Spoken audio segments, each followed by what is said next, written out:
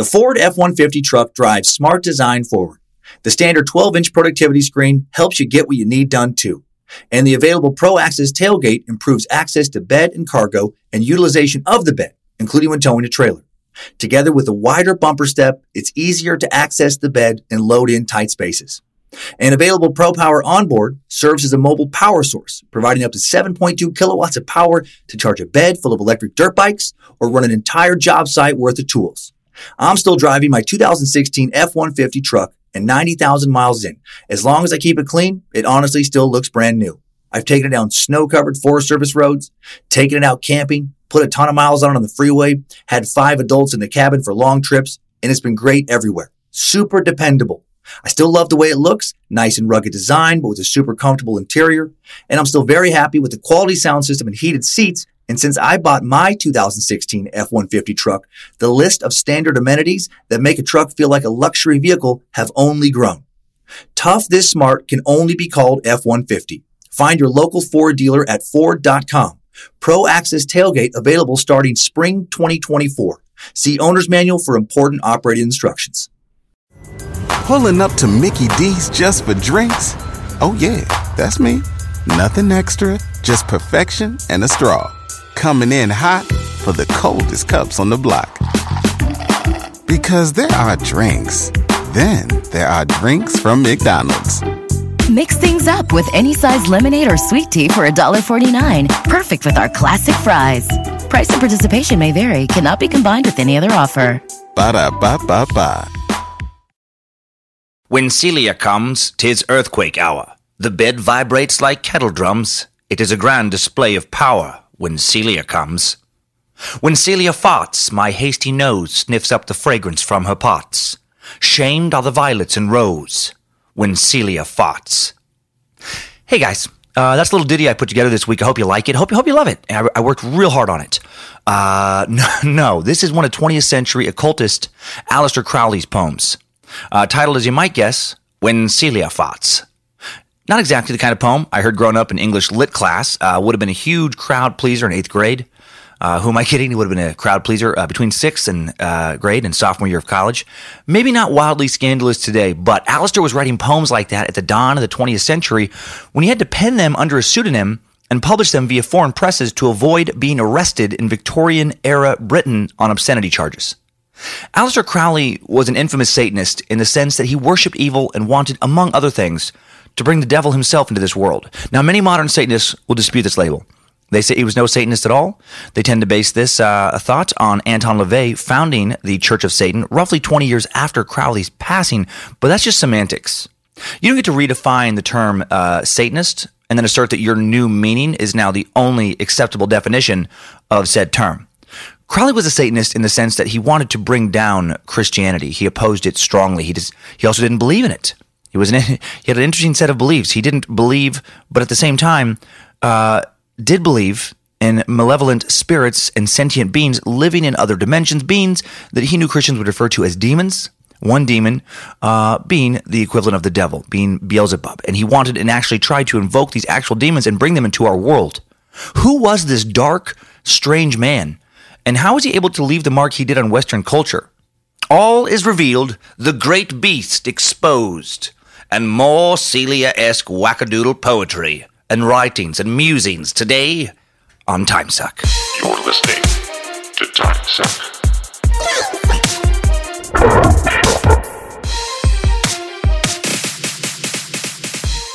What's up, time suckers and space lizards? I'm Dan Cummins, a.k.a. the Prophet of Nimrod, a.k.a. Suckmaster, a.k.a. the missing eye of Bojangles. And this is Timesuck. Recording from a hotel room in Brea, California today, but the sound of the suck will be polished up by the Reverend Dr. Krull in scenic Coeur d'Alene, Idaho, before it hits your ear membranes. So if you do hear any little different ambient noises, you're like, oh, it sounds like the acoustics are a little different. Well, that's why. Had to do a different location this week. Monday will be the same location. Circumstances dictate. Got to record some of these on the road. Got to be on the Church of What's Happening Now with Joey Coco Diaz. What an awesome time, man! Just the other day. That episode is out now, and was also a guest on the Adam Carolla Show.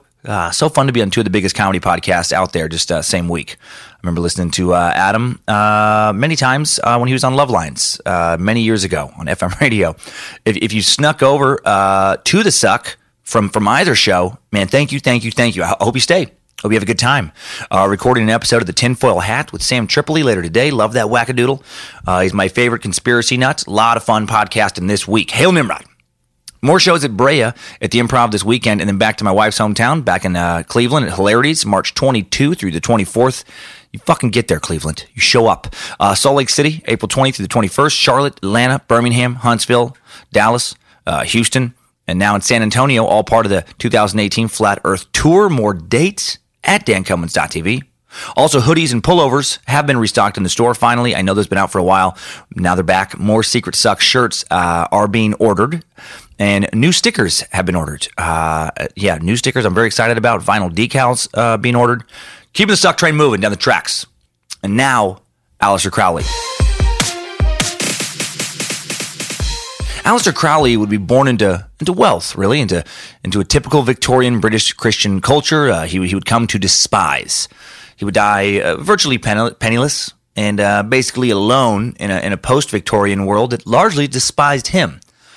He was a polarizing man. He was a poet, an author, an occultist, an artist, mostly a mystic. He created his own religion, Thelema, whose guiding core principle is do what thou wilt. Right? Do what thou wilt shall be the whole of the law. Love is the law, love unto will. There is no law beyond do what thou wilt. Crowley, a.k.a. the Great Beast, as he himself liked to be called, became infamous for his scandalous ways. He did a lot of what he wilt, which involved a lot more than dirty poetry. And, he has name recognition today, mostly via living on through pop culture. Heavy metal pioneer Ozzy Osbourne released a tribute to Aleister called Mr. Crowley in 1980 on his debut solo release, Blizzard of Oz. It's made a variety of top 50 most influential metal songs of all time lists. The Beatles included Mr. Crowley alongside dozens of other influential figures on the cover of their Sgt. Pepper's Lonely Hearts Club Band album. David Bowie was fascinated with Crowley, referencing him in lyrics, and you can see in the way he dressed during some of his Ziggy Stardust kind of era costumes. Very Crowley-esque. Led Zeppelin, Tool, so many somewhat obscure Scandinavian metal bands have been heavily influenced or have been obsessed or both with Aleister Crowley. He's become very influential, especially after his death and kind of Western culture's mainstream break from religion. Especially during the 60s counterculture revolution, his name and kind of ethos would make a resurgence. He would influence, Timothy Leary, amongst others, as part of that kind of revolution. And that's why we're looking into him today. So let's get to know this strange man with a lengthy deep dive of a Time Suck timeline. Strap on those boots, soldier. We're marching down a Time Suck timeline.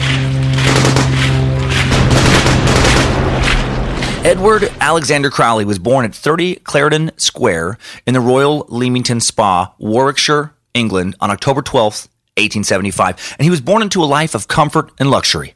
His father, Edward Crowley, 46, at the age of Aleister's birth, was trained as an engineer, but due to his share of a lucrative family brewing business, Crowley's Alton Ales, a business that would last from 1821 until 1947, that's a damn good run, he was already retired before his son was born.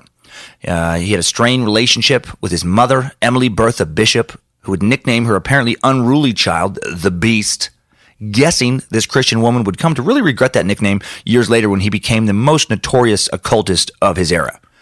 Young Edward's childhood was filled by a combination of the lack of financial concern and yet no real earthly enjoyment of that wealth. His family was extremely conservative. Both parents were members of the Exclusive Brethren, an offshoot of the Plymouth Brethren. Now, the Plymouth Brethren are alive and well, by the way. They seem to exist mainly in the UK and Australia, headquartered in Ermington, Australia. But they also exist to some degree in the US, Canada, Caribbean, elsewhere in Europe, Argentina. It originated in Dublin in the 1820s as an offshoot of Anglicanism, and it seems a little wackadoodle. For example, discipline among brethren may involve formal social ostracism or shunning to various degrees, depending on what kind of brethren group it is. For instance, people placed under discipline may be asked to not attend any group functions, which are purely social. People may decline to eat, around them, even shake hands with them when people are under discipline. That's fucking really. You're gonna shame sinning adult members of the congregation by not shaking their hands because they've been naughty. You're gonna shun them. Get the fuck out of here. I hate that stuff. What happened to forgiveness and the church being a shelter in the storm, a light in the darkness, place of solace for the good and the wicked alike? These people sound super judgy. Reasons for being put under discipline on the naughty list by both the open and exclusive brethren include disseminating gross scriptural or doctrinal error. That's you can read a lot into that. So basically, if you don't believe in their exact interpretation of Scripture or question it in any way, you're under discipline now. Get in the corner, face the corner. Don't look at anyone in the eye. If you're involved in anything that's deemed sexually immoral, including adultery, homosexual acts, total homophobes, premarital sex, then you're on the naughty list. Get in the fucking corner. If you're being accused of irregular or illegal financial dealings, you can be put under discipline. Extreme cases, members may be asked to shun or divorce members of their own family, members of their immediate family. So, man, not a fan of that. Not a fan of when the church is like, nope, you can't talk to your dad anymore. Can't talk to your daughter. Okay, Scientology, take it easy. I should add that the church does not consider itself denominational. So there is no firm hierarchy, and various churches can institute policies as they see fit. So if you are a member and your church is way more relaxed, you're like, that's not true. That's not how we act. Well, maybe that's not how your congregation acts, but others do. I just feel like this is important to add, just to give kind of the tone of his childhood, of Crowley's childhood. It doesn't sound like like he was going to a real fun church, and this is back in Victorian era England, so it was way more strict than it is now. It doesn't sound like he's going to a place where he's singing songs about God's love and forgiveness. It sounds like there's a little more fire and brimstone. However, both of young Edward's parents super into it, and so is he. The family's hardcore. They don't celebrate Christmas because it's too pagan. Not in this house.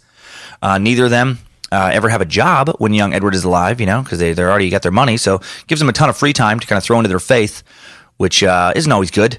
Edward Sr. even became a preacher, traveling to nearby towns to preach the good word. On February 29th, 1980, that'd be a weird time jump. On February 29th, 1880, when young Eddie is 4, the Crowleys bring a second child into the world, Grace, who only lasts a few hours. She dies the same day. She only lived for 5 hours. First of many early childhood deaths in this tale, by the way. How tragic for her poor parents. He would remain an only child after that. And Crowley would later say he remembered being taken to see the body of Grace, and in his own words, he would say, "The incident made a curious impression on me. I did not see why I should be disturbed so uselessly. I couldn't do any good. The child was dead. It was none of my business." This cold, kind of logical, heartless attitude, man, continued throughout his life. The incident, I'm strongly guessing, pushed the Crowleys deeper into their faith. They now became pathologically anti-pleasure. They were constantly warning young Edward against sin and constantly reminding him of the consequences. Hell is the consequence. So, home life takes a dip as far as fun goes after Sis dies. And yet, early on in his childhood, little Eddie didn't seem to mind. Yeah, he didn't mind all this preaching. It was what he knew. It was his world. As a young child, he wasn't rebellious, actually. The beast persona would emerge later. He was a daddy's boy. He was devoted to his father, and as a child, he wanted to follow in his father's footsteps. He wanted to possibly be a preacher himself. Inspired by his father's faith, he became a fervent little brother, Plymouth brother. He studied the Bible eagerly. The prophetic passages in the book of Revelation, the beast 666, the scarlet woman, those particular passages, fascinated him especially. He readily imagined himself a servant of God, just like his father, battling Satan and his hordes. He'd later say of his dad, years later when he was deep into the occult, he would say, "My father, as wrong-headed as he was, had humanity and a degree of common sense." I always liked Dad. I always gave some respect to Dad. And then on March 5th, 1887, when little Eddie is only 11, Ed Sr. pulls a dick move and he dies of tongue cancer. Jesus, man. Fatal tongue cancer in the late 19th century had to have been a motherfucker of a way to go out. I can only imagine what kind of treatments old-timey doctors were prescribing. I reckon it's time we stick a bunch of leeches on your lung. Yeah, I want you to take opium in the morning, laudanum in the evening, both oral and suppository forms, and I I'll probably have to cut off one of your legs. And yes, even in merry old Victorian England, doctors talked like old-timey horse thieves. The death of his father was a pivotal moment in young Edward's life. He became angry with God. How could God take the life of a man so devoted to him? It wasn't fair. He denounced the church, and then he denounced his mother along with it, who threw herself even harder into the church. And I feel like, had his father just not died, no one would be talking about Aleister Crowley today. I know I've said it a million times on this show, but it's always fascinating to me when you have these moments, these pivotal moments where had this one thing not happened, the person never would have got put on the trajectory that led them to becoming famous, infamous, notorious, whatever. There would literally be no Aleister because he would never change his name later, in kind of anger. Emily and young Edward moved in with her brother, Eddie's uncle, Tom Bishop, in the Drayton Gardens section of London later that year, and it didn't go well. Young Crowley, not a fan of Uncle Tom. He later described him pretty poorly, saying, "No more cruel fanatic, no meaner villain ever walked the earth." So, they weren't going to grab beers, together after he left the house, years afterwards. Uncle Tom ran a household so strict, he even forbade young Edward from reading David Copperfield. Didn't want him reading Dickens' David Copperfield because there was a certain character in that work named Emily, and this might cause Crowley to disrespect his mother due to her sharing the same name. So that guy sounds like a lot of fun. Frustrated under his uncle's authoritarian rule, angry over his father's untimely death, young Crowley starts to rebel and become the Beast, to become quite the disturbed young man. He described a childhood incident years later in his autobiography, The Confessions of Aleister Crowley. So fucked up. He says, "I therefore caught a cat, and having administered a large dose of arsenic, I chloroformed it, hanged it above the gas jet, stabbed it, cut its throat, smashed its skull, and when it had been pretty thoroughly burnt, drowned it and threw it out of the window, that the fall might remove the ninth life. In fact, the operation was successful. I had killed the cat." Jesus, yeah, I think so. Overkill, way overkill. Fairly sadistic. Man, the torture and murder of neighborhood pets, never a good indication of future positive behavior. That shit doesn't seem to come up in the biographies of people like Warren Buffett, Oprah Winfrey. Can you imagine Oprah talking about doing that, about chloroforming, hanging, stabbing, burning, drowning, smashing, and tossing a cat out a window? As a little girl, I knew I wanted to achieve more than anyone in my family ever had. One day after returning to my mother's home in Milwaukee, sick of bouncing back and forth between my parents' homes, never feeling truly wanted in either place, I became so angry that I motherfucked my neighbor's cat to death. I smashed that piece of shit skull. And then, later I'd move into more charity and no, it's like it never happens. And I know that didn't sound anything like Oprah. If any of you listening did something similar as a kid, you're going to have to probably work the rest of your life on keeping your inner psychopath in check. Pushing young Crowley's youthful anger and deviant behavior into a religious direction is one Reverend H. D'Arcy Champney. The Reverend Dr. Champney ran the Sons of Brethren Christian School in Cambridge. Crowley described this time as a boyhood in hell. And it doesn't sound like he was extremely well liked by the students there. He was often placed in solitary, for misbehavior. See, that's what I was talking about earlier. A little bit of that brethren discipline. They love to isolate people. Once placed in solitary, neither student nor master could speak to him or he to them. He received only bread and water to eat. During play hours, he walked around and around the schoolroom. During work hours, he was placed alone on the playground, so they just kept him fucking ostracized. The strain of this isolation apparently affected his health, affected his kidneys, and he had to leave school altogether for a couple years. His health deteriorating to the point that doctors were afraid he would die in his teens.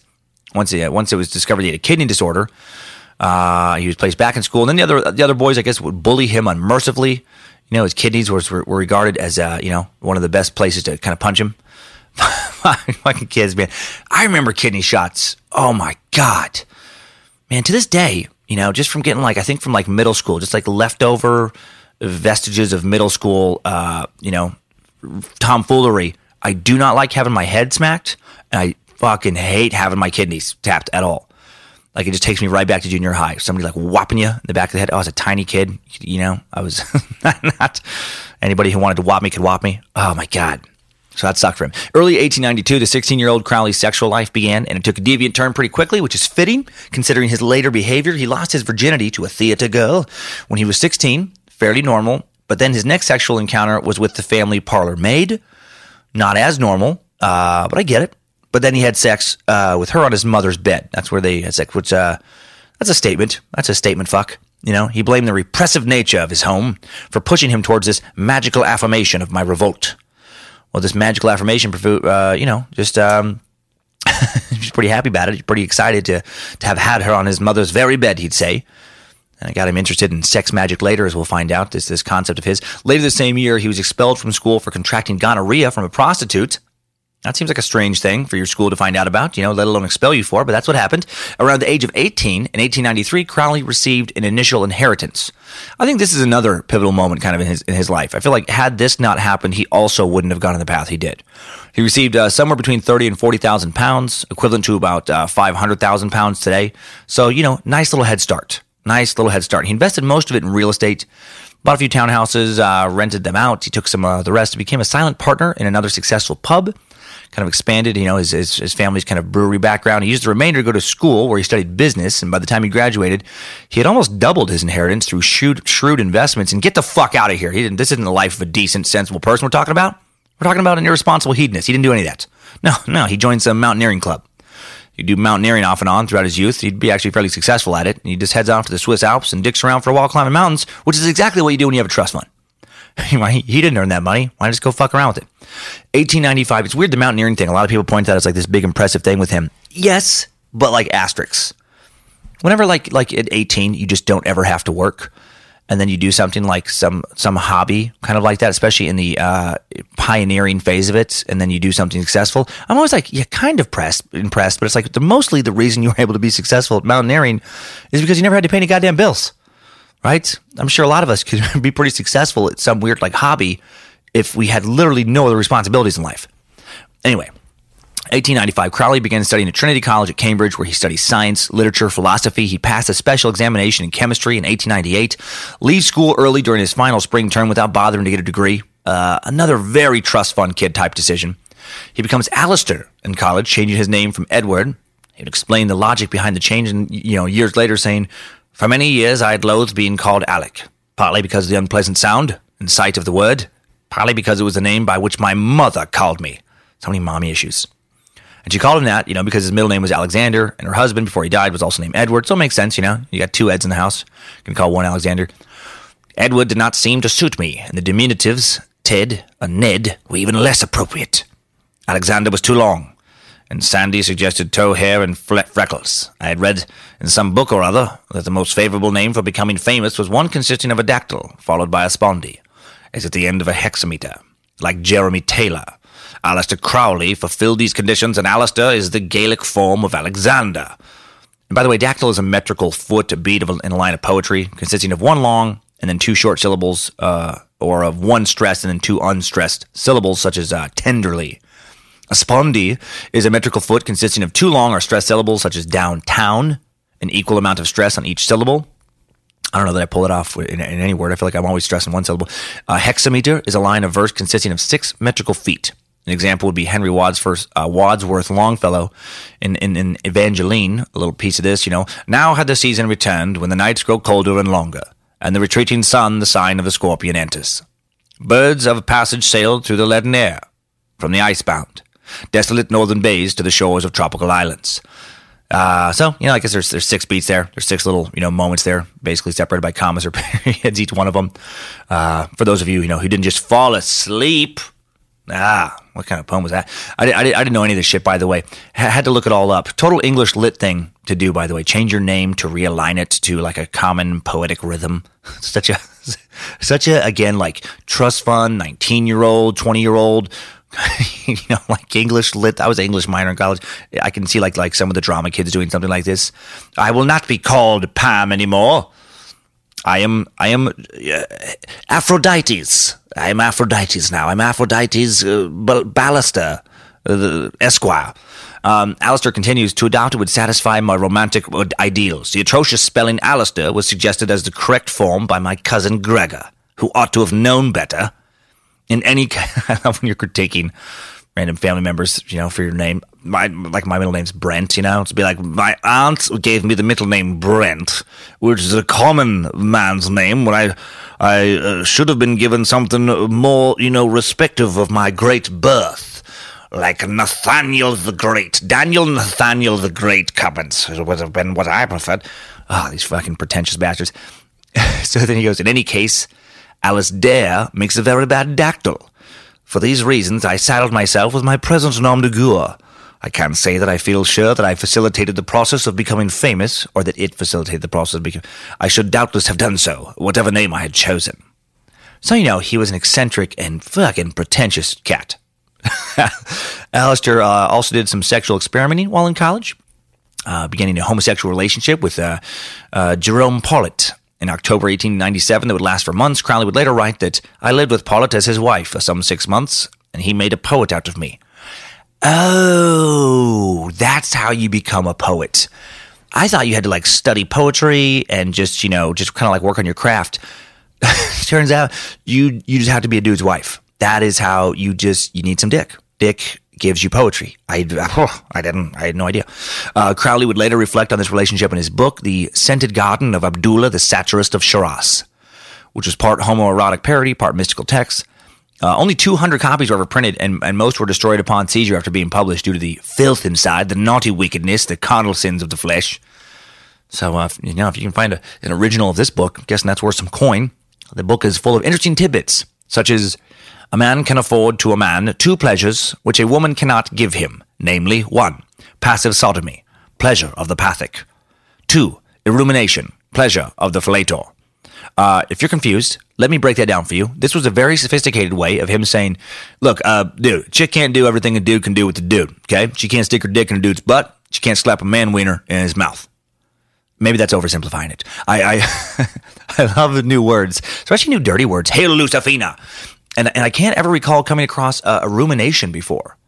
It's defined on one medical dictionary site as the active thrusting of a man's penis into or between one or more partner's body parts, including legs, breasts, feet, upper thighs, abdomens, throat, and mouth. Unlike fellatio, in which the fellator is the active stimulator. Man, sounds creative. Sounds fun. So many places to thrust your ween. I haven't thought of some of those. So much ruminating to be done. What a great form of birth control, man. Don't have to worry about unexpected pregnancy when you're doing some armpit ruminating. Just what in God's name are you doing to the small of my back? Why, I'm just ruminating it. Really? Well, it feels like you're aggressively thrusting your dick into my spine. Well, that's exactly what I'm doing. It's delightful. Anyway, Alistair and Mr. Pollitt break up, as young people often do, due in part to Pollitt's unwillingness to take part in Crowley's growing interest in mysticism. Now, Crowley would occasionally denounce this relationship later in life, but it always comes across as kind of jilted lover talk, kind of sour grapes kind of stuff. Sounds like Pollitt, pulled out just in time, pun intended, because in 1897, Crowley contracted syphilis. He also self-published his first book while in school around this time in Cambridge, Aceldama, A Place to Bury Strangers In. It featured a volume of pornographic verses called White Stains. Oh, man, classic Crowley. He had to publish it in Amsterdam under the pseudonym George Archibald Bishop, and it was scandalous for Victorian England, containing tawdry verses such as, I will kiss thee and fondle and woo thee, and mingle my lips into thine. That shall tingle and thrill through and through thee as the draught of the flame of wine. I will drink of the fount of our pleasure, licking round and about and above, till its streams pour me out their full measure. O Lucius, love. And it had some sacrilege, some stuff like, hell is the house of all delight, heaven is the home of bitter blight, pain is our joy and our spirit's power, never shall fade its fiery flower. Oh, so much fucking angry emo kid right there. So much goth teen, so much dark trench coat. And then he gets a little naughtier with my favorite, free women cast a lustful eye on my gigantic charms and seek by word and touch with me to lie and vainly proffer cunt and cheek. Ooh, so naughty. Cunt always sounds so much less offensive to me when it's said with an accent, right? Doesn't it? And throwing proffer in front of it, really classing up the cunt there. Also in 1897, Crowley reads Karl von Eckartshausen's The Cloud Upon the Sanctuary, and becomes fascinated with the existence of secret societies, which would lead him to soon seek them out. Eckartshausen, an 18th century German Catholic mystic, presented the mystical thesis that there exists this invisible and interior church, or a society of the elect, and that it exists quite apart from any established church. And Karl believed that this secret society had existed from the very beginning of time, the dawn of man, and was presently alive and well, and would one day openly rule the world. Space lizards, we are coming. I mean, they are coming. Those people, not us. Interesting note: Eckartshausen would join that initial mysterious group, the original Illuminati. He was an OG Illuminati member, man. Pretty dope. That was the original secret group founded by Adam Weishaupt. The Illuminati, man, conspiring to overthrow the church and rebirth the earth under a new world order. And then, the reality is shortly after its creation, the head of Bavaria banned secret societies, members were arrested, blah, blah, blah. It fragmented and went away. Or lives to this day and is under constant investigation via the watchful third eye of David Icke. Well, in May of 1998, Crowley leaves Cambridge, makes a resolution that he will find the hidden church, the secret assembly of chiefs, alluded to by Eckhartshausen. Now, that's a red flag for wackadoodles right there, for being a wackadoodle. That's one of the many ways you know someone has become or is becoming a complete wackadoodle. When they drop out of college to dedicate their life to finding secret societies. Also very trust fund. But yeah, never good. Never makes the parents happy. Emily, how's your son Edward these days? Well, Judith, he goes by Alistair, and he's just dropped out of Trinity College to find a secret society that controls the fate of humanity. How's Charles? Oh, he's a doctor now, and I must be going. I really must be going. Just as he's leaving Cambridge, Crowley joins the Hermetic Order of the Golden Dawn, an organization devoted to the study and practice of the occult, metaphysics, paranormal activities. And these groups were, fairly common. If we talked in some other ones, like the Harry Houdini kind of episode, roughly around this same time frame, where this is when people are doing seances. And they're having all these tarot cards and all the psychics. That stuff is really in vogue now. Now, this particular order is Order of the Golden Dawn. Who are the founders of this order? Freemasons. Of course they were. Space lizards, always pulling the lizard strings from the darkness of the Freemasons. Crowley was allowed in as a neophyte of the Hermetic Order of the Golden Dawn. He was the evening of November 18th, 1898, at the Mark Mason's Hall in London was when he was indoctrinated. The rites and rituals practiced in this order would go on to influence modern Wicca and Thelema, Alistair's religion. Oh, man, to be a fly on the wall at that place, man. Grown-ups practicing a little magic, wearing some costumes. That sounds like some A+++, like top shelf people watching, like the fucking best. I'm inherently far too skeptical and sarcastic to ever be a member of something like that and take it seriously. I might be able to do a Freemason rite, I could see getting in maybe, but I would potentially be the worst member of, if they get too into the weird costumes and stuff. Just, Mr. Cummins, could you please stop giggling? We're trying to focus on some necromancy. Sorry, it's a pointy hat. I can't look at you wearing that pointy hat and not laugh. Stop smirking at least. Can you at least put the wand down? There's no way I can look at you wearing a pointy hat and holding a wand at 50 years old and not at least smirk. You gotta give me a smirk. Well, Alistair does not smirk, does not giggle. He loves it. He immediately begins to rise to the outer circle of this order. He's all in. And by the end of the year, he begins to develop an obsession with completing the operation of Abramelin,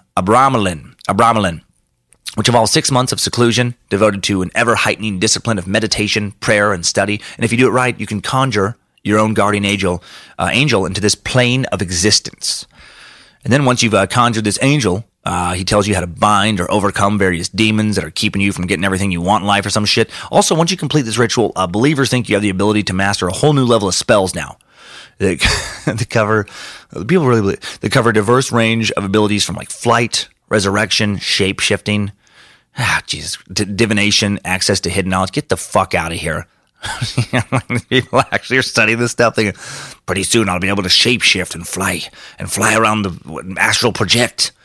Man, it's you're like a level 7 human mage now with neutral alignment, or possibly a necromancer. You have a +7 in religion on your character sheet.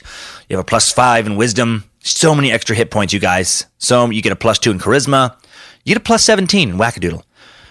This shit is just like last week, man. It's, it's like so D&D. In the spring of 1899, Crowley meets Alan Bennett, one of the most esteemed members of the Golden Dawn, at a ritual at Mark Mason's Hall. Bennett and Crowley start experimenting with magic on their own. That's a huge red wackadoodle flag. When you and another dude start doing your own experimenting with magic. How's Alistair these days, Emily? It is still Alistair, isn't it? It is, Judith. He's splendid. He's joined an order of dark magicians after dropping out of university, so we're quite pleased about that. And now he and another magician have set out to practice a little magic on their own. I believe they're working on some kind of necromancy, some kind of shape-shifting spell at the moment. Can I get you some more tea? Oh, I must be leaving again, Emily. You must be terribly proud, though. You must be terribly proud. Bennett introduces Crowley to drug use as part of practicing magic. The explorations undertaken by Bennett and Crowley went beyond the confines of second-order magic to take in the possibilities of alternative consciousness by means of drugs. It just gets more and more like weird trust fundy kid, where it's like, really? Now you're fucking just hanging out, working on your spells, and then you're justifying drug use for your magic. Oh, they're wearing like black robes and shit. Interesting note, the social atmosphere and legal consequences of drug experimentation in that period were very different from our own. There was already a strong kind of 19th century tradition of using drugs as a means to explore the human mind.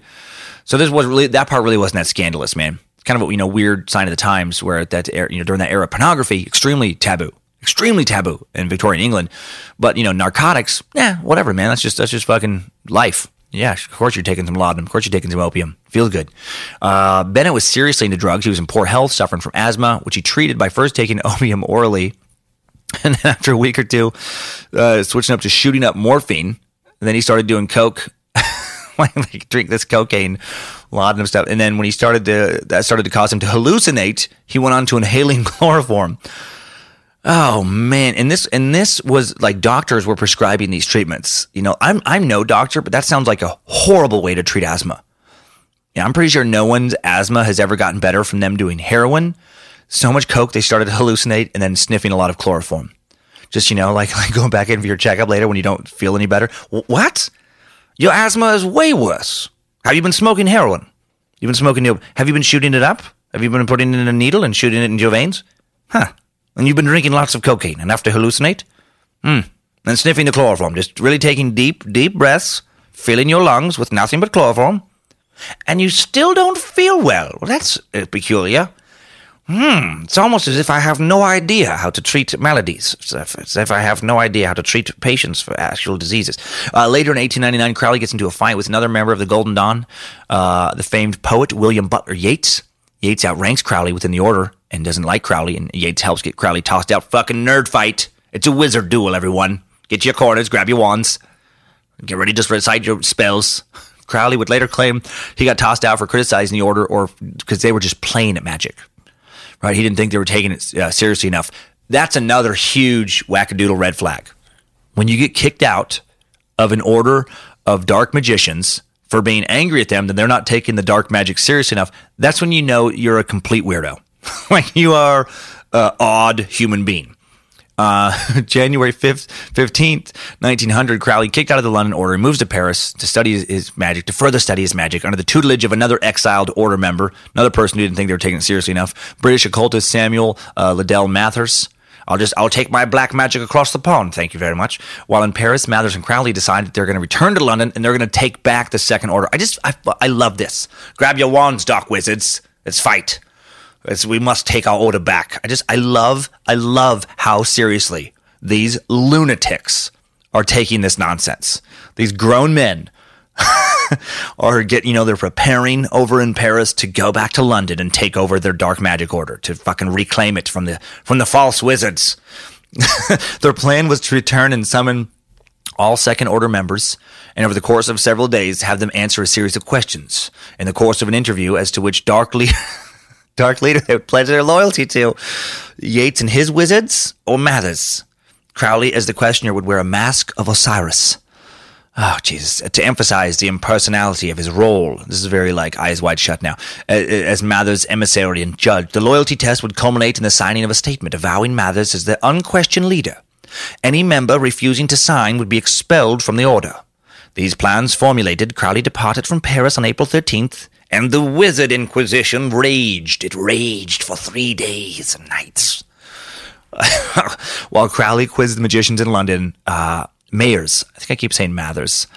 My mind puts that T in there. Mayers aided from afar with his sorcery. I'm not even kidding. He baptized dry peas, giving each of them the name of one of his opponents, and then he invoked the devils Beelzebub and Typhon Set, while simultaneously shaking the peas in a large sieve to create quarrels and discord among his enemies. Do you hear what I'm saying? This dude is in like some Paris apartment, and he's wearing like a robe, and he's been doing incantations, and he has a sieve of peas that he's shaking around, and he's angry, and he's just imagining all these arguments breaking out because of the fucking peas. This is bananas. Just shaking dry peas, calling out for some demon to torment other grown-ups who won't play magic the way he wants to. I'll show them. They'll rue the day they cross Samuel Liddell Mathers. Wait until I get these peas rolled out just right. They have yet to feel my pea wrath. Well, this little battle fails to accomplish much of anything. Of course it doesn't, other than just kind of fracturing their little order, and most members just give up on it the next year or so. They're just like, fucking, no, this is too much. This is too much weird bullshit. And they go back to their lives, and they move on to other silly little black magic clubs. And Crowley himself moves on. On July 6, 1900, he takes off for the States. He's still associated with Mayors Mathers. God dang it. Sorry, I had written down wrong that one time. I believe it is Mathers now. On July 6, he's not a seriously important person to this story. I hope this doesn't ruin it for anybody. Is it Mayors or Mathers? It is Mathers. It is Mathers. I had it written down wrong one time. Sorry, I get so hung up on stuff like that. Anyway, July 6, Crowley lands in New York Harbor, wanders through the U.S. and Mexico, practicing magic, working on his spells. He attempts to start some new magical orders. According to one source, his growing sense of independence showed itself also in the founding of a new magical society. According to Crowley, Mathers had bestowed upon him a certain amount of latitude to initiate into the Golden Dawn suitable new candidates whom he might encounter on his travels. And again, the way, how seriously they take this. Now, yes, you can, within reason, you can bring new members into the fold. I trust you. Of course, after the first few members are brought in, I will have to meet them myself and make sure that you've properly screened them. We can't just let anyone in our little magic club, even though there's just you and I at the moment. So this latitude is expanded by Crowley into the creation of the Lamp of the Invisible Light, which appears to have had at most 2 members. So this is one of his accomplishments early on, is he gets a group, he comes up with a whole name and and a fucking code, and it's just him and some other dude. It's just 2 of them. Just Crowley's one member, and some other dude is another one. Some Don Jesus Medina in Mexico, who Crowley grandly describes as a descendant of the great Duke of Armada fame and one of the highest chiefs of Scottish Rite Freemasonry. He initiates this elder into the the Lamp of the Invisible Light, his club of 2, and then in turn he receives an accelerated Masonic initiation to the 33rd degree, the highest degree of the Scottish Rite. Sure, he did. He's just fucking he's just a fucking lunatic. He's just wandering around forming weird little clubs. So many rituals in this episode. So many funny hats and robes to wear. And again, so trust fund. Throughout 1901, 1902, Crowley divides his time between occult practice, writing weird poems, talking about spells and shit, and mountain climbing. And all these poems he's kind of doing, by the way, for the most, he doesn't really make any money on this or loses money. It's all like self-published stuff under pseudonym. So it's not like he's really making a living as a poet. He's able to kind of stretch. I assume he got just based on his life. It doesn't go into all his financial details, but in addition to that initial kind of lump sum he was given, that was equivalent to like £500,000, I think he was, also given more money as time went on. Or he just, kind of lived off the kindness of his admirers, which he would do for sure later. So Crowley, in August of 1903, he's invited to stay with his friend Gerald Kelly and his family. He makes it back to England, and they're vacationing in Scotland. And Crowley is reintroduced to Bennett's young sister, Rose Edith, and is immediately attracted to her. On August 11th, Rose shares that she is in trouble for having an affair with the married man. Her family is pressuring her to marry another, this man who she does not care for. And so Crowley offers to kind of, solve this dilemma for her and marry her and let her move in with him, and also allow her to continue her affair with this married man. So, kind of conventions be damned, without telling her family. On August 12th, the next day they elope in the nearby Scottish town of Dingwall, and her family's understandably not pleased. Her father requests Crowley pay a £10,000 dowry, and he refuses. He's not going to fucking give away that not hard-earned trust fund money. Dude clearly loves to defy conventions, which is why a lot of, metal, pioneers and stuff would love him later. It's like he just did shit because he weren't supposed to, it felt like so often. Like, you wonder if he slept with that male poet in college or married this woman here because he was actually attracted to them, or if he was attracted to the taboo they represented. Like, he was attracted to the violation of the existing social moral code, that they represented. Like, super taboo to have a homosexual relationship in Victorian England. Also super taboo to marry a woman days after meeting her without her family's permission, in part so that she could continue to fuck some other married guy. I mean, he clearly loved creating some chaos. And then comes the honeymoon and Crowley's big spiritual epiphany. But first, a word from today's sponsor. Time Suck is brought to us today by Covent Garden's Magic Cauldron. Now, the Magic Cauldron in delightful Covent Gardens in London is a fantastic little magic shop for the whole family. They have hand buzzers, they have smoke bombs for the little ones, magical locking rings, those fun little rings you kind of, they're locked, now they're not locked. For the middle school magician in your family, And for older, more advanced students, the Magic Cauldron has a demonic possession incantations. They have necromancer rituals from the Book of the Dead, astral projection jackets, so you don't freeze out in, the fucking parallel dimensions. Lots of silk scarves to continually be pulled from, top hats, which they also sell. To get 50% off your next order, go to www.gettheffuckoutahere.magic.didanyonefallforthat. Son of a bitch. No, there's no sponsors today. I just wanted to do that. Shortly after their shotgun wedding.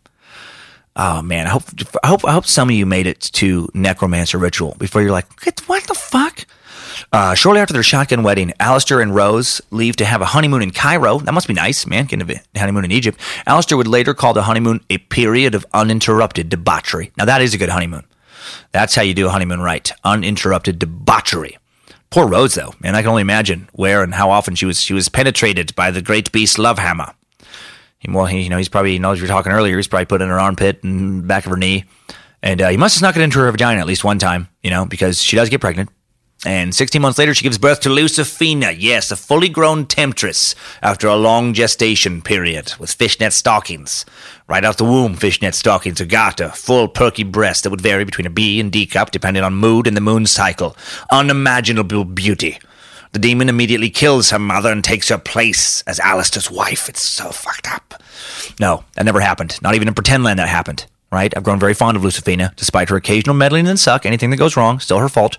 But I don't want her mythology to include messing around with nasty-ass Crowley. He skeeves me out. No, thank you.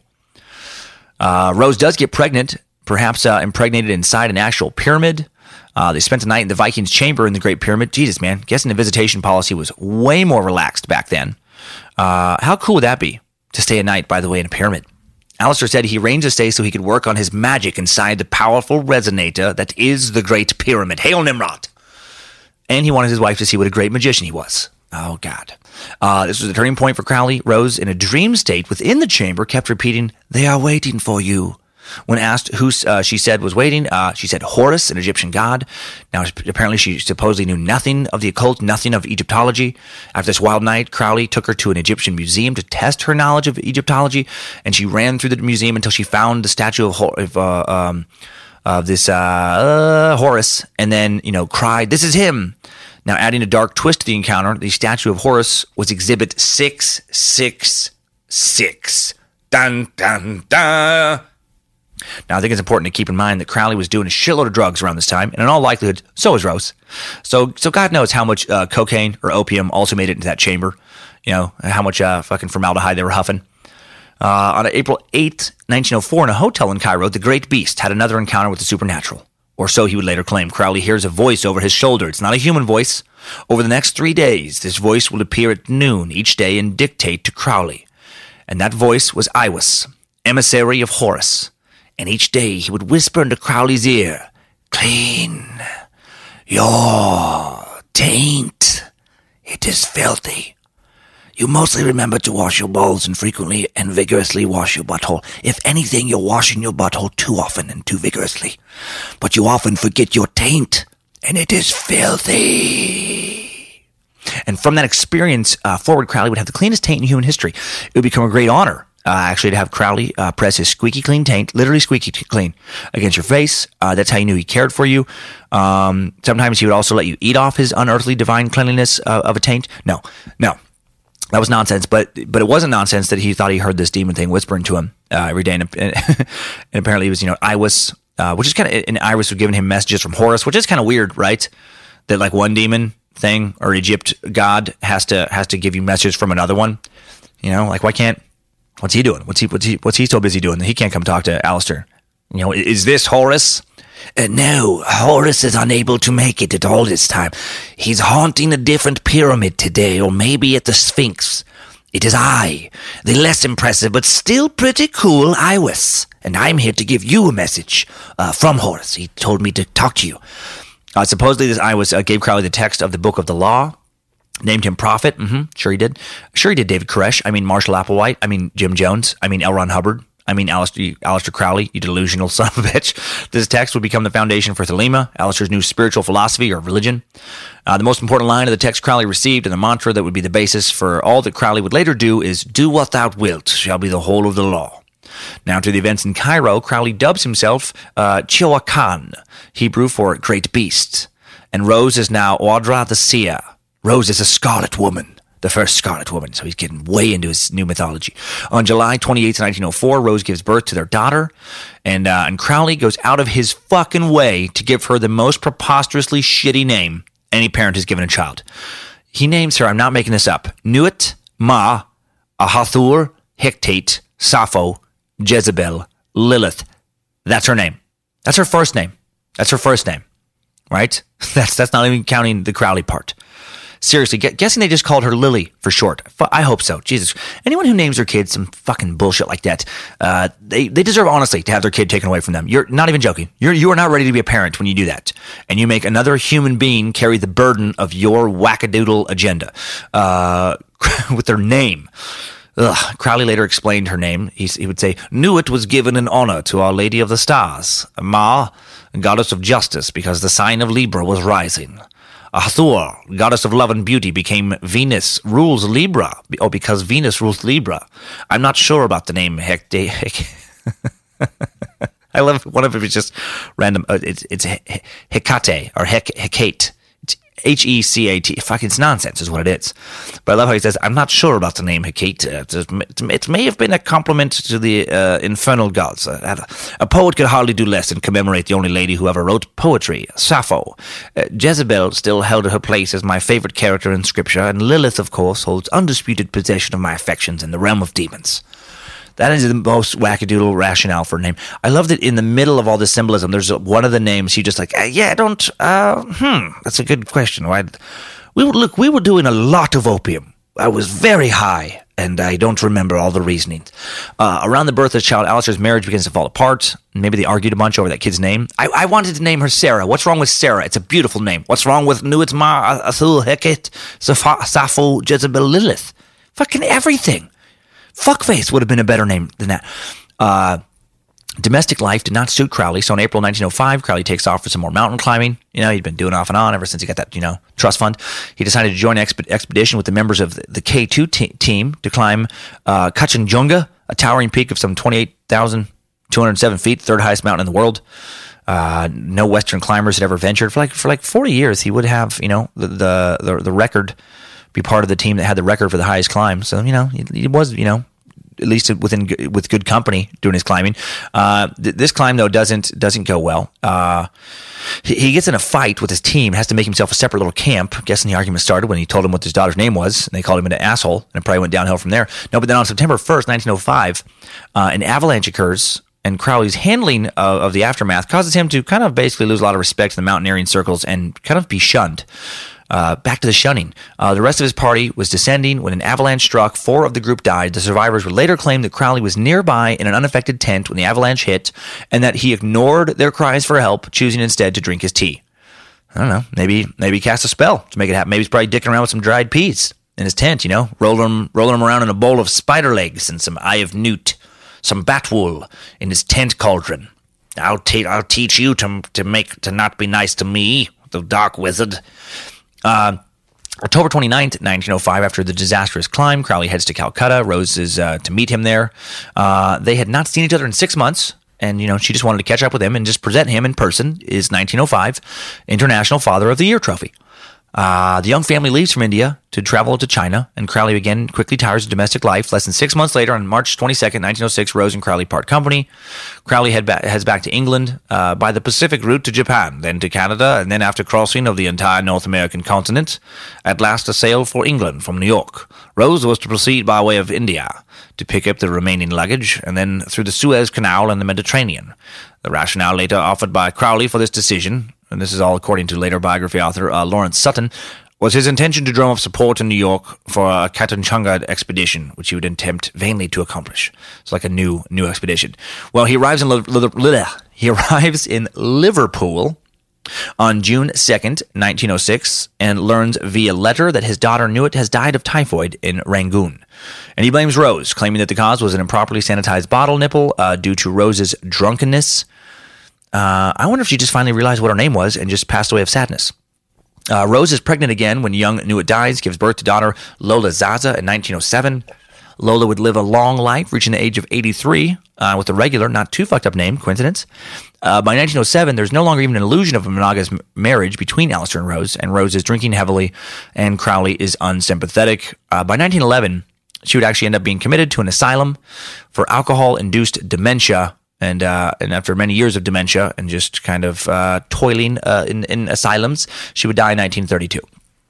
By 1908, Alistair has moved out of their shared Scotland apartment, and their marriage completely has fallen apart. He's also begun to spread the gospel of Thelema, which is very similar to the Golden Dawn, with some kind of new stuff, some new twists and turns thrown in. It's built off the back of the Golden Dawn kind of rites. In November of 1907, he'd founded the A, followed by 3 periods in a triangle, the logical and mathematical symbol for therefore. Another A, followed again by this symbol, like A, therefore, so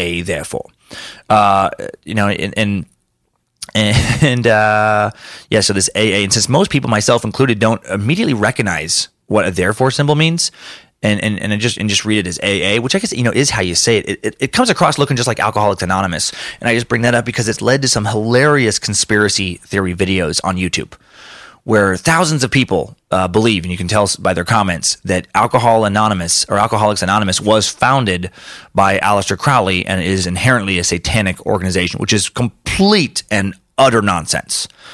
But there's this, association because of Aleister Crowley having an organization, around the same time AA was founded, roughly, that had these same initials. What do the A's stand for with Crowley's organization? Well, there's a lot of disagreement over that, since from what I can tell, Aleister never completely spelled it out just explicitly. The Latin name of Crowley's previous magical order, the Golden Dawn, Aurea, also featured the initials AA, probably not a coincidence. Argenteum Astrum. I'm not good with Latin, but that's Latin for the silver star, and most past believers have felt, and I guess most current believers felt, this is the true name of the religion, like the silver star, it gets called a lot of times. And there's a bunch of other conjecture out there about other possibilities. Well, whatever the fuck it stands for, Crowley begins to spread it. He starts to gather disciples. He meets Victor Newberg in spring of 1908. Newberg is 7 years Crowley's junior. Crowley's later description of him is fantastic. He described this guy as, he was agnostic, vegetarian, a mystic, a Tolstoyan, and several other things all at once. He endeavored to express his spiritual state by wearing the green star of Esperanto. Though he could not speak the language, by refusing to wear a hat, even in London, to wash and to wear trousers. Whenever addressed, he wriggled convulsively in his lips, which were 3 times too large for him, and had been put on hastily as an afterthought, emitted the most extraordinary laugh that had ever come my way. To these advantages he united those of being extraordinarily well-read, overflowing with exquisitely subtle humor, and being one of the best-natured people that ever trod this planet. I love that his physical description makes me think of like a young Mick Jagger.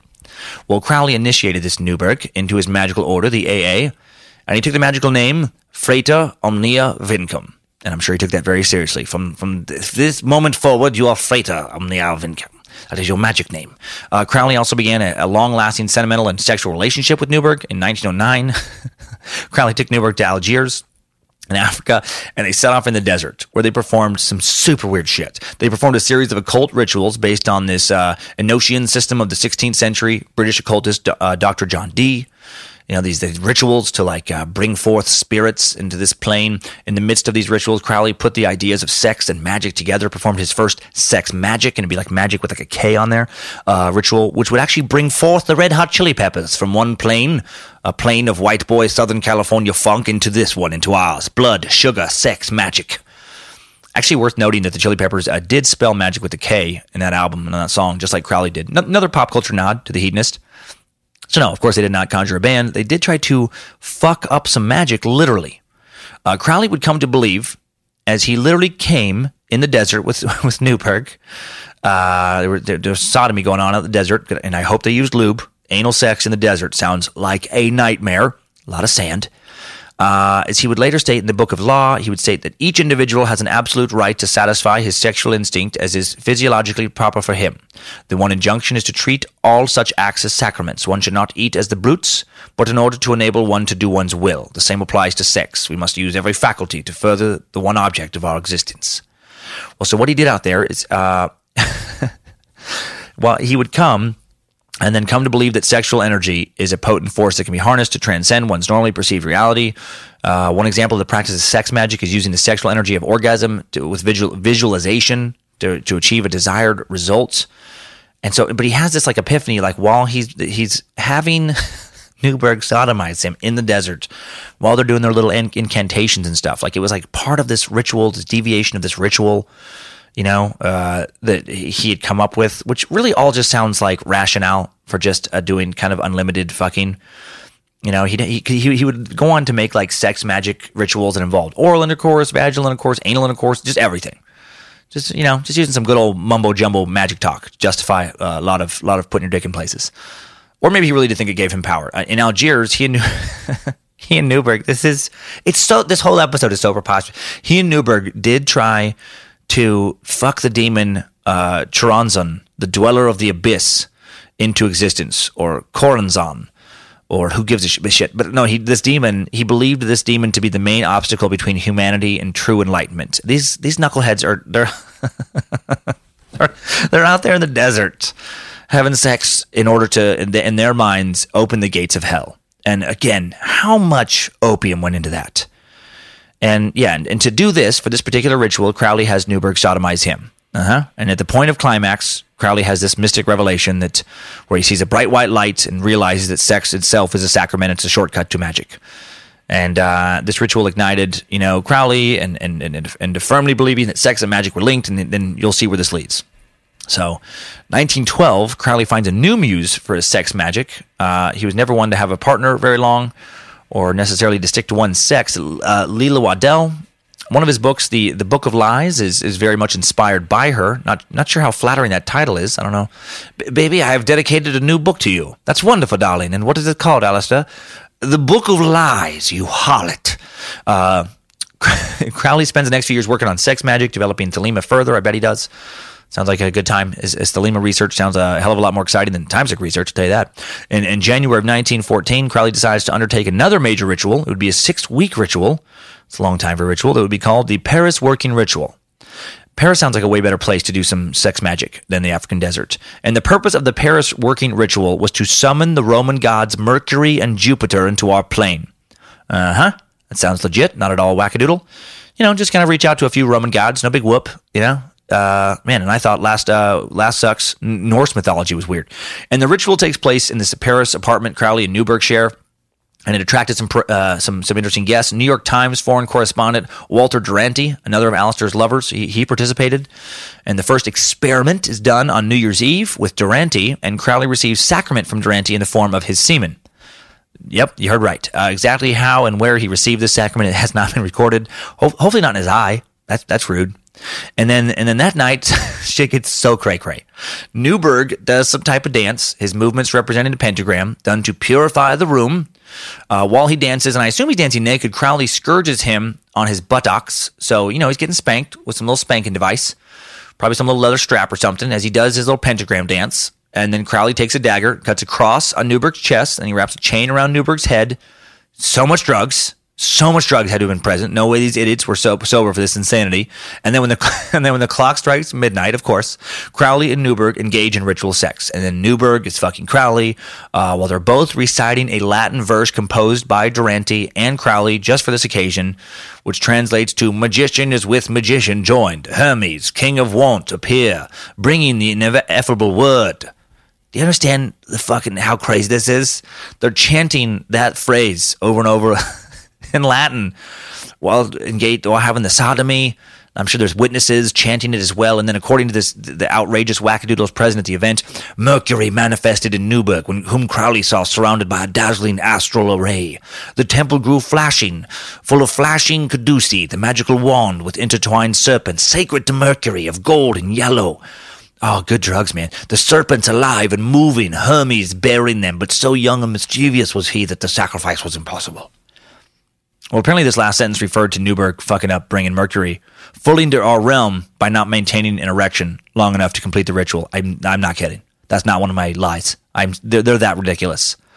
Like they do all this stuff, they prepare for it, this very long ritual, just weeks ending with this, and then, Mercury doesn't show up, and they're like, well, of course, if he didn't show up, you came too fast. God damn it, man.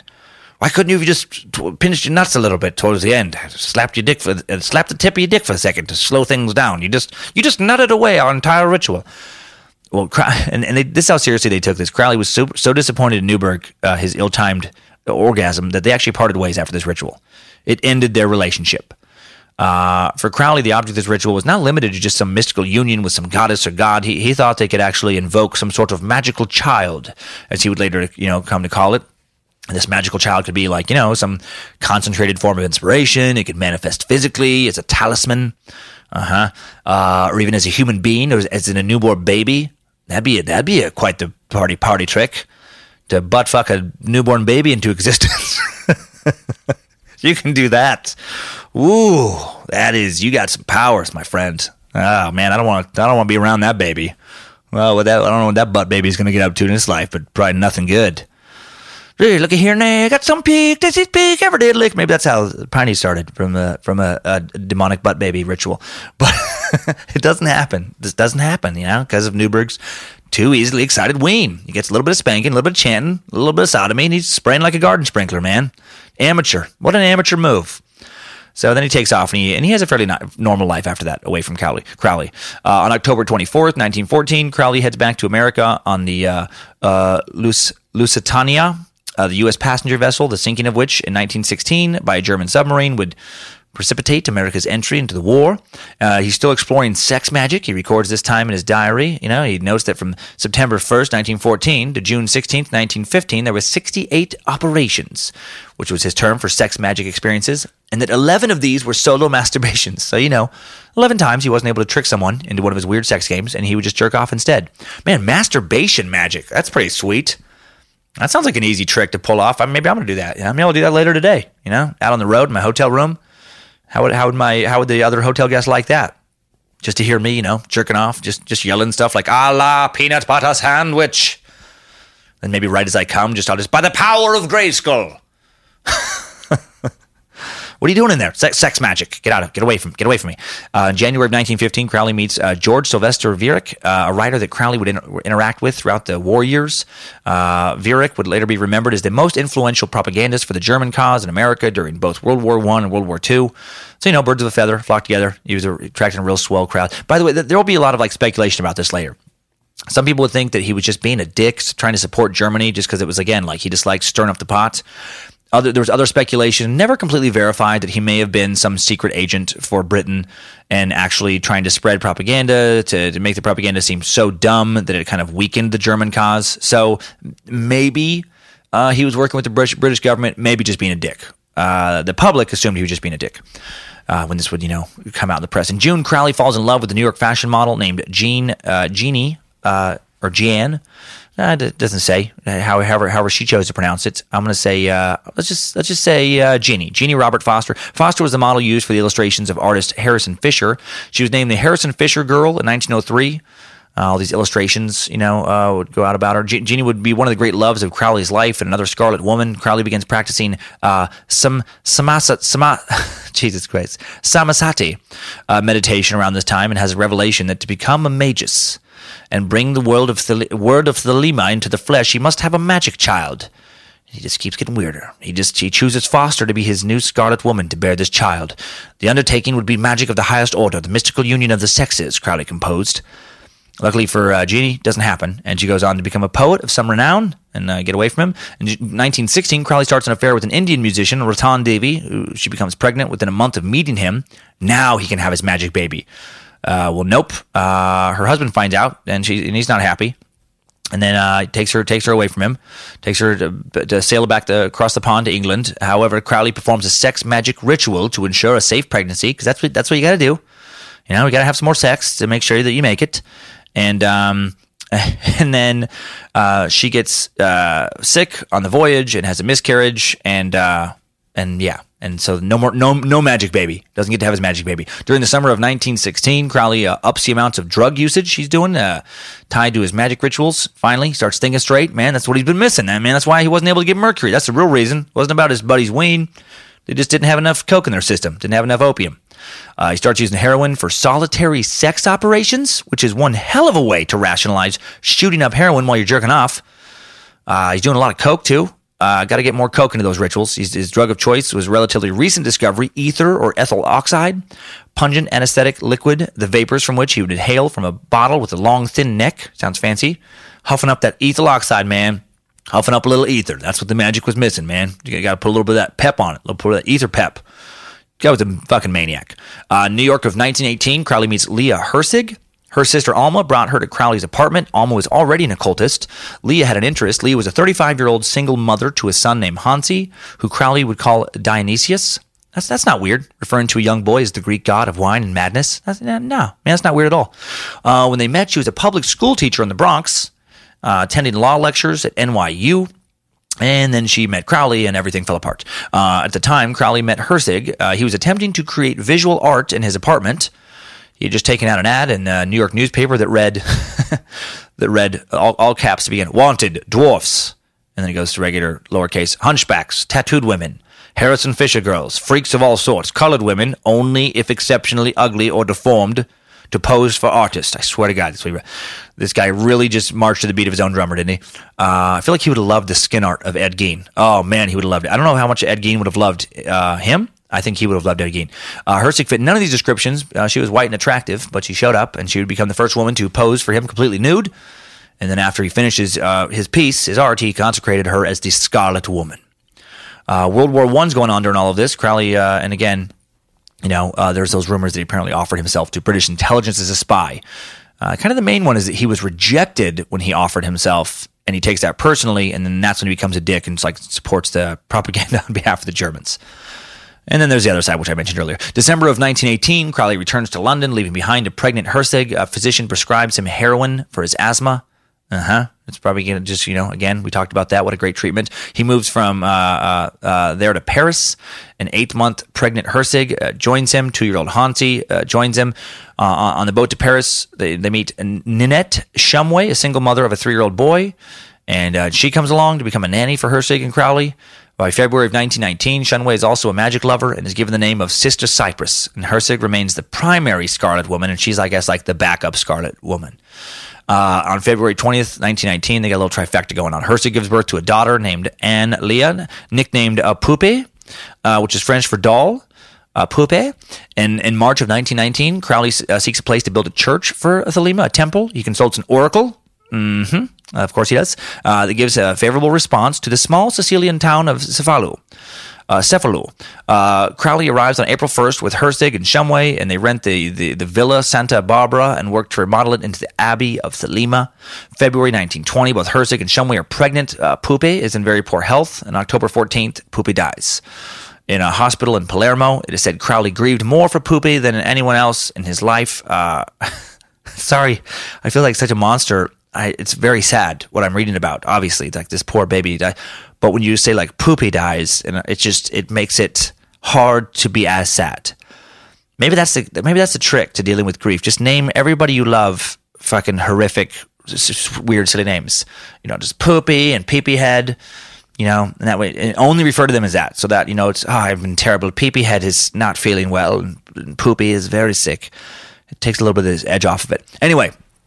Herzig has a miscarriage 6 days later after Poupée dies, so very, very terrible for her. The loss of these two children in the face of Shumway's healthy pregnancy proves unbearable for Herzig. She becomes convinced that Shumway has been working some black magical current and it's been causing the deaths of the two children, and she talks Crowley into reviewing Shumway's magical diaries for this period, which he does, and he feels that she was right. And then she's shunned. She's banished from the abbey. These fucking lunatics. How seriously they take that stuff. It's so sad that these kids die, but it's like, yeah, what was it? The spells? Was she doing black magic, or was it the crazy amount of drugs you idiots are doing out on Sicily?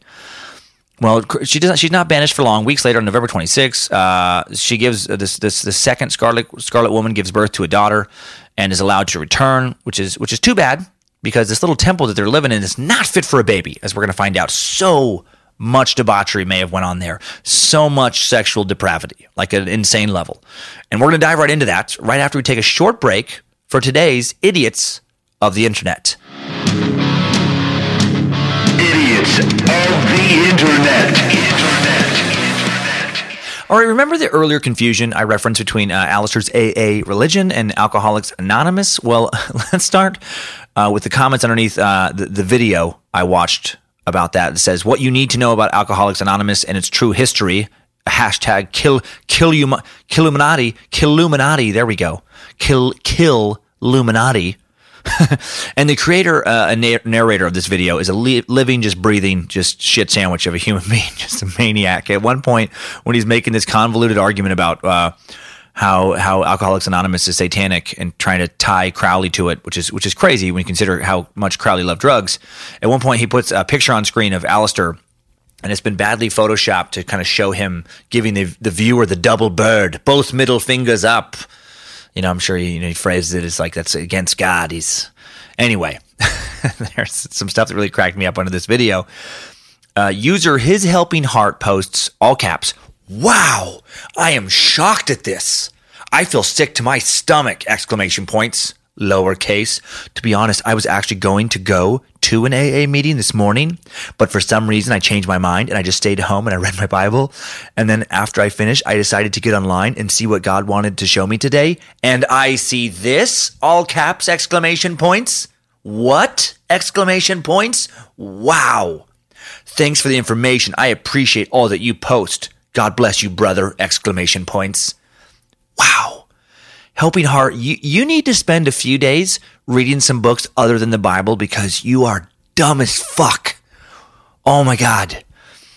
By all means, keep reading the Bible. Keep reading it, maybe, but just, work some other texts into the rotation, like maybe a critical thinking textbook, critical thinking 101, maybe read an Aleister Crowley bio followed by an AA summary so you can understand for the first time how clearly opposed those philosophies actually are. That is just so sad that this person clearly has a drinking problem. They need help.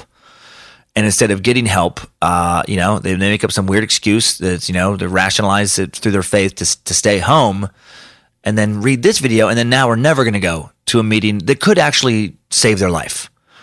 I know AA is not for everybody.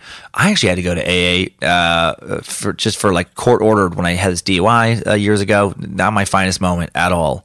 And it was really cool. You could see it really like fucking meant a lot to some of these people. And I've known people who AA has been a huge important piece of their life and has kept them on the road to sobriety.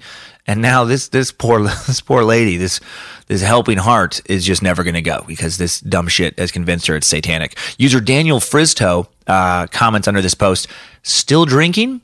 And I'm guessing she's referring to user Helping Heart. Yeah, I'm sure still drinking.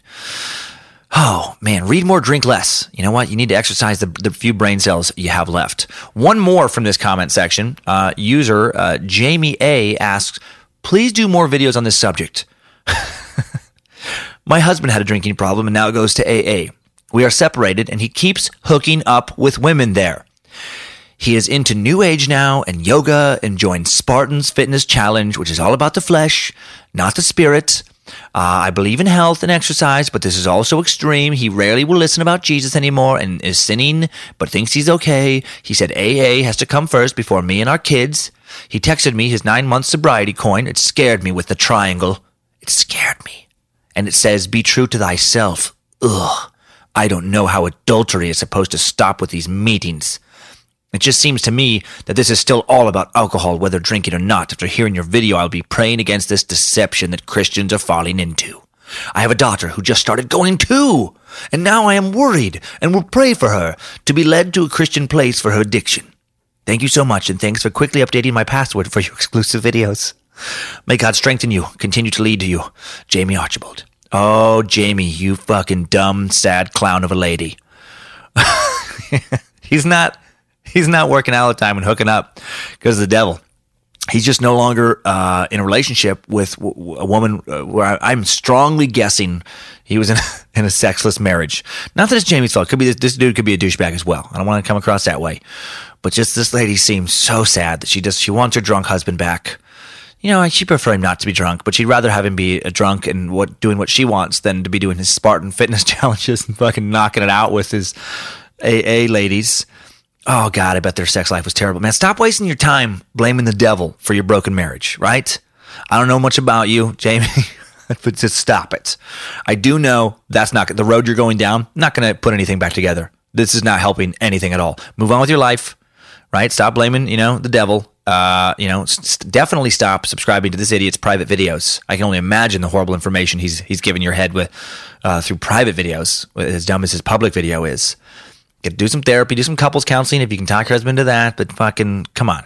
Stop, dog. And then really, it'll be the lady trying to talk your separate husband and your daughter out of getting sobriety help. And why are the two of you alcoholics? It sounds like there's a lot going on. This doesn't sound like a good home, happy home you guys had. I also watched a roughly hour-long Crowley documentary. It was called Satanist, Aleister Crowley, the most wicked man in the world. And pretty interesting documentary, man. Narrated by the great Scottish actor Brian Cox. I love that dude. Love his voice, man. That's the guy, older guy. He's been everything from Super Troopers to Troy. A lot of comedies, too. Played Churchill in the 2017 film with the same name. And user Rick Sanchez takes an odd stance in the comment sections, saying, came for the baseless allegations, wild misrepresentations, and outright lies about Crowley and his work, leaving totally satisfied. Right, because Crowley wasn't an eccentric sexual deviant, you moron. And as if he didn't want that image out there. That's a weird thing about some of the Crowley defenders you find in these comment sections. And there's gold in these threads. Where it's like, he loved it. He loved being reviled. He loved repulsing people. If anything, the documentary I watched, which didn't say anything, if anything, it said less stuff than some of the stuff in the books. He would have enjoyed it, or wanted, them to just make his image harsher. They wanted to, make up outlandish tales of him doing more stuff that was more outwardly evil. User XDMBX seems to miss a lot of the documentary. He posts, you say sex addict like it's a bad thing. Creating life really isn't a bad thing. Well, that's two different thoughts, you dumb shit. All right, being a sex addict isn't just having a normal sexual life. Those are two different things.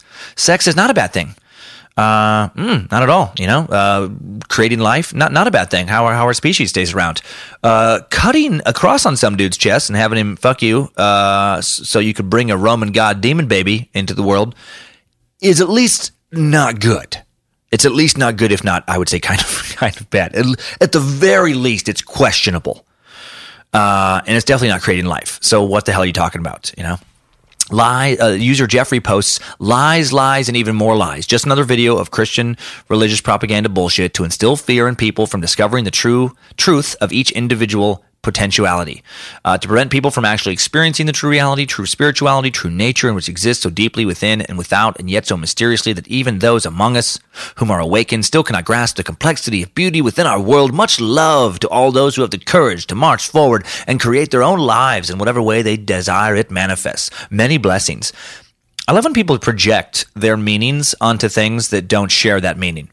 Right, like this person, doesn't sound like a bad person. He's a little angry about Christianity, and religion, but he's got his, what sounds like some kind of positive spirituality for himself. But then he chooses to have Aleister Crowley represent this positive spirituality and be this great bastion of individuality. No, dude, he was also a fucking just kind of degenerate asshole.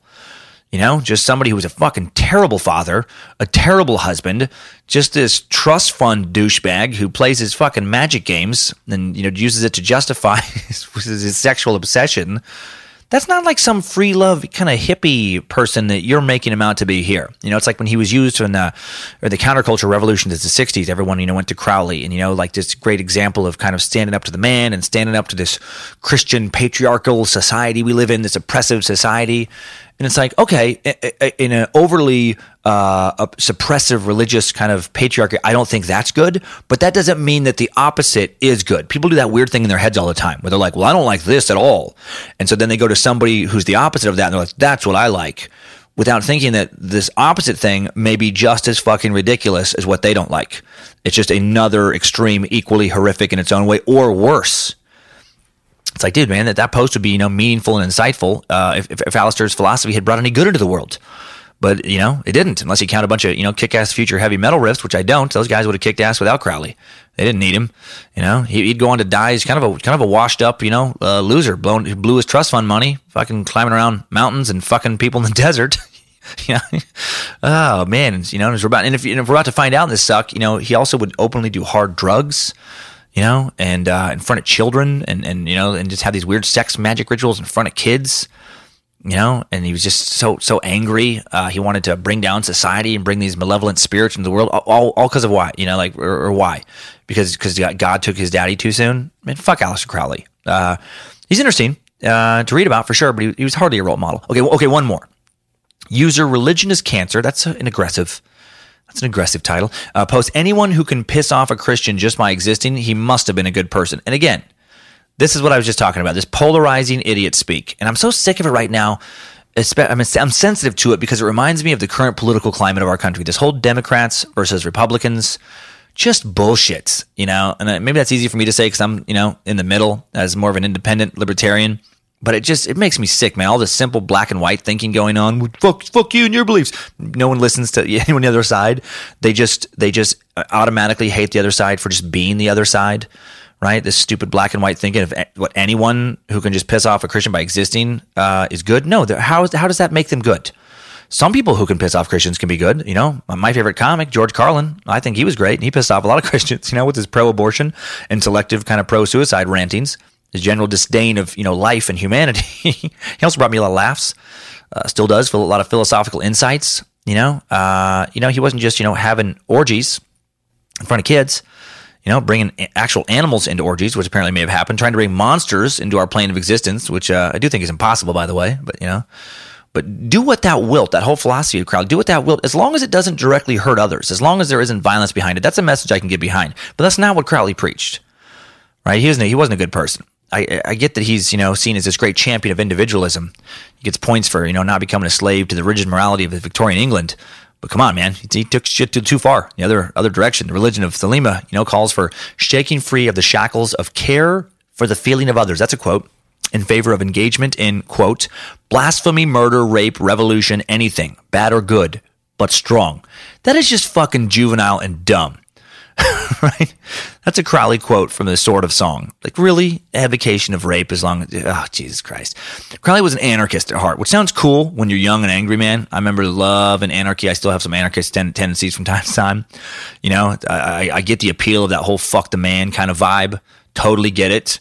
But if you carry those kind of anarchistic thoughts to their logical conclusions, if you really actually carry them out in your head, it doesn't end well. Do you really, truly want wanton rape, looting, and murder? That's what you want your life to be full of? You want to be surrounded by? Do you really want that much anarchy? Truly? No joke at all? Not even joking a little bit? Well, you know what? If you do, congratulations. You are also an idiot of the internet. Idiots of the internet. All right, back into this timeline. Back in it. If you think I'm being too hard on Crowley, you won't in a second, I hope. Let's head back to 1921. Explore what went on in that little Sicilian abbey, his temple of Thelema. In 1921, Leah Hersig writes in her diary, I dedicate myself wholly to the great work. I will work for wickedness. I will kill my heart. I will be shameless before all men. I will freely prostitute my body to all creatures. All creatures, not just men, not just women, all creatures. Crowley described his experiences at the Abbey as perfectly happy, my idea of heaven. Crowley and his followers wore robes, performed rituals to the sun god Ra, set, at times during the day, occasionally performing, Gnostic Mass, all these mystic rituals, during the rest of the day they were left to follow their own interests, and that part's all well and good. But then Crowley offered a libertine education for kids, allowing them to play all day and also to witness sex magic acts, which is, that's not good. That part's not well and good. Look, not cool. Look, I don't think sex should be viewed as shameful or presented to children as being a shameful act at all. I hate that, actually. But I also don't think you should prematurely sexualize children by fucking in front of them. Get out of here.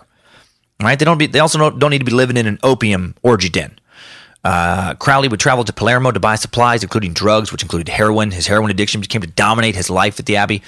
Cocaine began to erode his nasal cavity around this time. No one took cleaning too seriously at the Abbey. Wild dogs and cats, fucking feral animals are wandering around. This is a place where kids are. It's filthy. It's getting into Train Spotting, Requiem of a Dream kind of territory now. New followers continued to arrive at the Abbey, though, tending to be taught by Crowley. Among them was film star Jane Wolfe, who arrived in July 1920. She was initiated into AA, became Crowley's secretary. Another was Cecil Frederick Russell, who often argued with Crowley. He strongly disliked the same-sex magic ritual that, converts were required to perform and then left after a year. That fucking cracks me up. You know, like that's the one thing he just couldn't take. You know, I'm out, Alistair. No, don't try to change my mind. Look, I'm out of here. Yeah, I had a good time for the most part. You've been a good host mostly. I like the drugs. I enjoy the orgies. I don't mind the cats wandering around in here. Look, I didn't come here to get fucked in the ass, all right? That's not why I came to Sicily. That part does not sit well with me. And I don't sit well, frankly, after that ritual. So, no thank you, sir. I'm packing my bags in my butthole and I'm getting out of here. More conducive was the Australian Thelemite, Frank Bennett, who also spent several months at the Abbey. In February 1922, Crowley returned to Paris for a retreat in an unsuccessful attempt to kick his heroin addiction. He then went to London in search of some funds. You know, he's completely out of his inheritance. Probably has been for a while now. He's trying to raise some money from some admirers, you know, to keep his little party going. He's trying to publish articles in the English Review criticizing the dangerous drug acts of 1920. He writes a novel, Diary of a Drug Fiend, completed in July. On publication, it receives mixed reviews. He really never makes any money. He puts out a lot of content, but doesn't really make a lot of money. But I guess he does get admirers, you know. He makes money. So I guess in a way he does. He was lambasted by the Sunday Express, called for the book's burning, used its influence to prevent further reprints. And that's why a lot of people do like him too. Because, like, you know, he was just like, he wouldn't succumb to authority. And again, I don't think it's right that they were burning his books. I don't think that it's right that he was censored. That I also don't agree with, to be clear in this episode. And I get his appeal that way as somebody who just wouldn't allow himself to be censored. But I also don't think what they wanted to censor was fucking good. Like, I don't think it was like good literature. I think it was kind of dumb. But again, I think you should be. I'm a huge proponent of free speech, and whatever fucking dumb shit you want to put out in the world. Well, all right, man. I'll stand behind it out of the sense of freedom. Anyway, the Abbey has a dog named Satan. So that's fun. There were children there, like I said. They run around naked, you know, watching the sex acts. You know, it's magic. Watch as make my penis disappear. Abracadabra. There was a nightmare room in the Abbey, an actual place called a nightmare room, where disciples were given drugs, forced to sit there, look at pornographic paintings that Crowley had made. The idea was that they would concur fear there and be able to overcome it. The sex magic they practiced got more and more extreme, and allegedly, one sex magic ritual involved Leah, his scarlet woman, trying to have sex with a goat. They did a little attempted goat sex. Apparently, the goat wasn't as into it, and they didn't really make it work, but they were trying to get some goat fucking. And that's really when you've gone too far into the occult. When you're down to fuck a goat or are fucking a goat. He did seem to draw the line at least on not fucking kids, so I guess that's good. Unless the goat was a young goat, which technically would make it a kid, which is what you call a young goat. So possibly some kind of kid fucking going there on there. If they really did have sex with a goat, and this is an allegation that'll always be a he said, she said kind of thing, always be, not completely substantiated rumors. They didn't film any of the sex magic that we know of. It's just, that to me is morally unacceptable on the grounds that an animal cannot give consent, right? Like it might like it, like it might really like it, but it might also hate it. You don't know. Probably depends on the sex act, I'm guessing, the animal. Maybe the goat had the time of its life for all I know. I don't know. Write in with your own bestiality thoughts to Bojangles at TimesTimePodcast.com. I'm sure that would make for a lively and entertaining update. Bojangles, by the way, just told me that he is very pro bestiality. So who knows? Bojangles is he wears sometimes around the office he wears I love bestiality t-shirt. So there's that. Sometimes he wears a crop top, sometimes a mesh crop top. But even the morally questionable Bojangles does think it's wrong to have sex in front of kids. And then along came Betty May, and Alistair's big boner party goes limp. She takes it crashing into the ground. 1922, a young Thelemite named Raoul Loveday moves to the Abbey in Sicily with his wife Betty May. And while Loveday was devoted to Crowley, May detested him, like a smart lady, and detested life at the commune. She later claimed, I'm sure she especially detested the sodomy act she must have had to witness being performed on her husband. I don't like it here. It's dirty. I don't like watching you getting fucked in the ass. She later claimed that Loveday was made to drink the blood of a sacrificed cat, and they were required to cut themselves with razors every time they used the pronoun I, right? They had to get rid of their sense of self. Raoul drank from a local polluted stream and then developed a liver infection that resulted in his death in February of 1923. And to be fair to Crowley, he allegedly told them not to drink the water from the creek. He's like, don't drink that. And then a doctor told them that it was the water that made Raoul sick and then killed him, not the cat blood. But anyway, she's mad. She's not convinced. She returns to London and she tells her story to the press, and they eat it up. The tabloid, the Sunday Express, runs the headline, New Sinister Relations of Aleister Crowley. Varsity lad's death, enticed to Abbey. Dreadful ordeal of a young wife, Crowley's plans. The paper runs 6 pieces, published in April and May of 1923. He's headlined the King of Depravity, the wickedest man in the world, a cannibal at large. You know, I'm sure they exaggerated a lot of these stories, and the stories are picked up by newspapers in North America and throughout Europe, and this is how he really becomes notorious. The international press leads to Mussolini, the dictator, kicking the members of the Abbey out of Italy. Just fucking get out of here. On April 23rd, British journalist John Bull proclaims Crowley a man we'd like to hang. The fascist government of Mussolini learns of Crowley's activities, you know, and that's why they give him this deportation, and without him, the Abbey closes. By the time he's been kicked out of Sicily, his average heroin usage has apparently reached 3 grams per day, which I don't know a lot about heroin, but that seems excessive. 1924, Leah Herzig, who was not kicked out of the Abbey, she finally leaves. She's been trying to keep it going. She joins him in Paris, trying to raise funds for a new Abbey. Doesn't work, and the two part ways. August 1924, Crowley meets Dorothy Olson, who within weeks would replace Herzig as a new Scarlet Woman, guessing she had a little bit more money for him to live off for a while. Conjecture there on my part, but I feel it's probably accurate. By 1925, while living in Tunis, Crowley allegedly starts to physically abuse Olson, shattering the bone surrounding her eye. She writes letters to another disciple detailing the abuse. This in part leads to this disciple, one Norman Mudd, losing faith in Crowley as a prophet.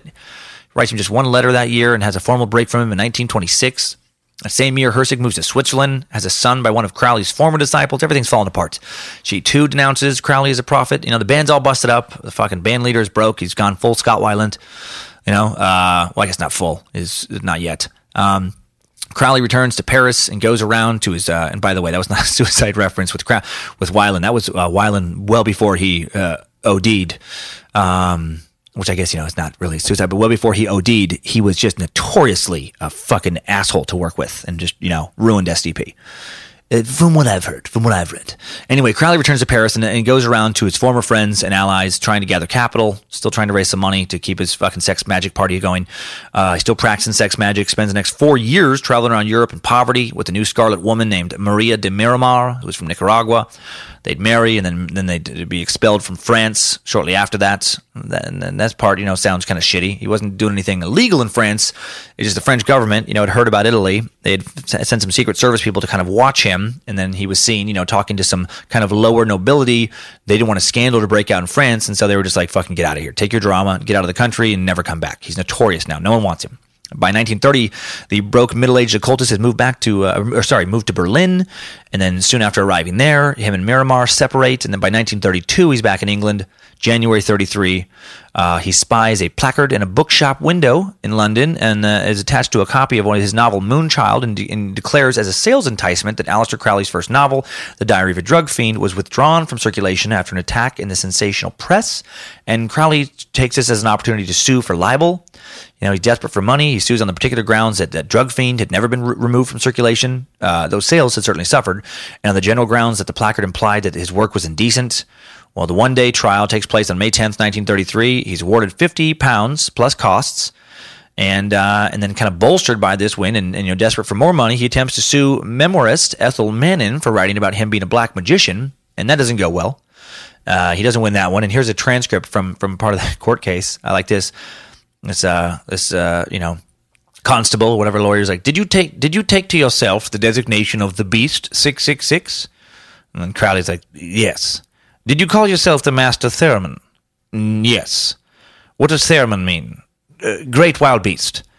Do these titles convey a fair expression of your practice and outlook on life? The Beast 666 only means sunlight. You can call me Little Sunshine.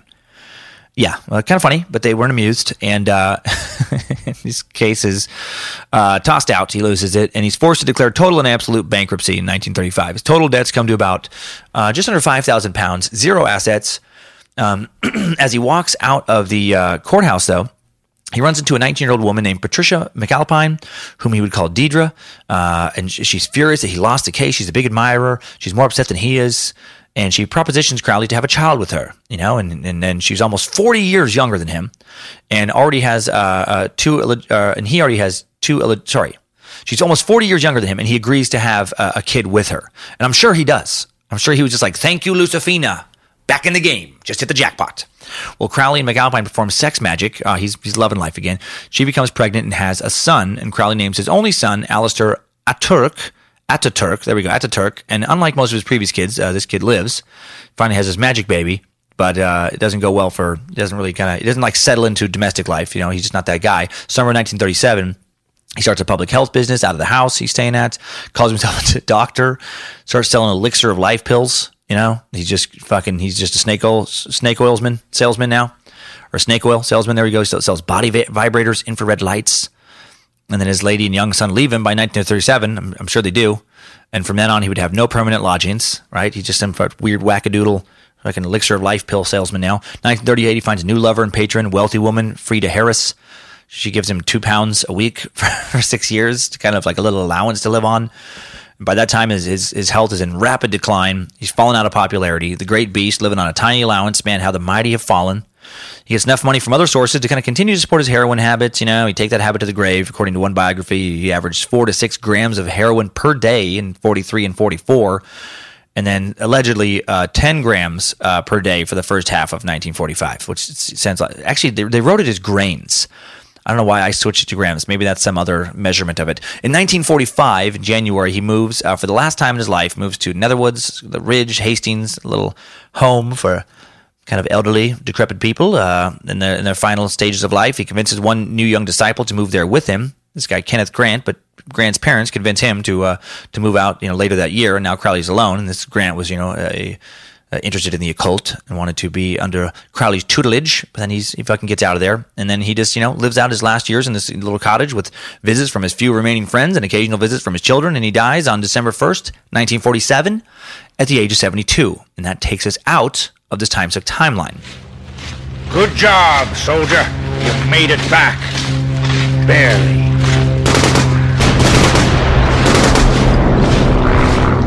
So Crowley, quite the individual. And by the way, some will argue about his final years, saying that he died surrounded by friends and fellow intellectuals, and he didn't die penniless, and everything was great. Others will say he wasn't, evil at all, but just a victim of Christian persecution and rigid religious authoritarians. Just didn't like that he wouldn't toe the line, and there was all this propaganda about him. And I'm sure that some of his life was sensationalized, but man, nothing about his life speaks to me about him being a good dude. I'm not a huge poetry buff, but he did seem to have some real talent as a poet, an artist, an author. He was interesting. He was charismatic in some circles. But the whole live only for your desires hedonist philosophy of his is just so gross to me, and it's always been gross. People who just do what thou wilt. It's so fucking selfish, right? I mean, yeah, do what thou wilt as long as that's okay, and decent.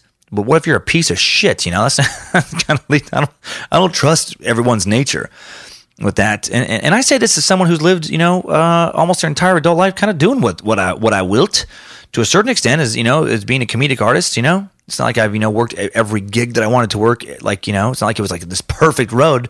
But I never had to have, not absolutely had to have a day job since I was like 23.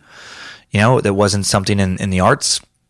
And pretty selfish career, really. As a comic, your career is literally all about you. But I still make choices for other people all the time, and glad to do so. I moved to Idaho for my kids, not for my career.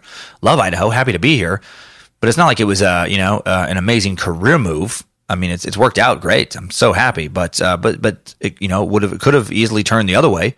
But that's what you do when you have kids. You sacrifice. Alistair did not sacrifice for anyone. He just seemed to take, and to what end? What, spiritual enlightenment, hedonistic pleasure, finding out these big secrets, solving these mysteries of the universe. Did he solve anything? Did he solve fucking anything at all? He got some STDs, had some estranged kids, got addicted to drugs for most of his life. And I feel like that's what kind of a life of unbridled hedonism, that's where it leads you, to ruin, to being alone. And I guess we all die alone, in our way, but at least some of us can feel the love of our loved ones as we pass over, but not Alistair, man. His life reminds me of this great Doug Stanhope bit, the final years of his life. Stanhope, one of my favorite comics of all time, maybe my favorite comic working today. Not for the faint of heart, but you time suckers are far from being queasy, so many of you probably would enjoy him. And he had this bit a couple albums back about living like there's no tomorrow, about people who say that, this whole hedonist philosophy about man, live like there's no tomorrow.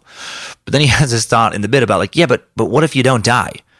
What if you live like there's no tomorrow and you go fucking live it up at the casino and you just bet it all on, black on the roulette wheel, you just throw it all on the blackjack table, but then you don't die.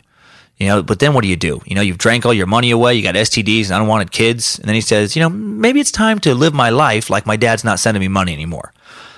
Exactly. It's like I admire Alistair's conviction and courage to defy convention. He didn't seem to care what mainstream society thought of him. That is admirable in a sense. I just wish he could have put that courage and conviction to better use, Maybe fight on behalf of the poor and oppressed instead of just fighting to be able to stick your dick wherever you please.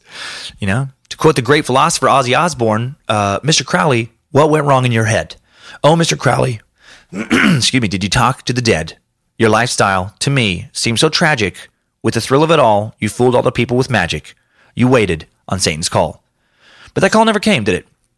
All that magic, and what trick did you really ever perform? You tricked yourself into thinking you could connect with other worlds when you didn't even manage to really connect, with this one. Well, for yourself, you disconnected. And then it was just all over. It was all over.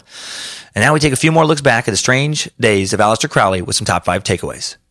Time Suck Top 5 Takeaways. Number 1, in 1898, the 23-year-old Aleister Crowley was initiated into the occult group, the Hermetic Order of the Golden Dawn.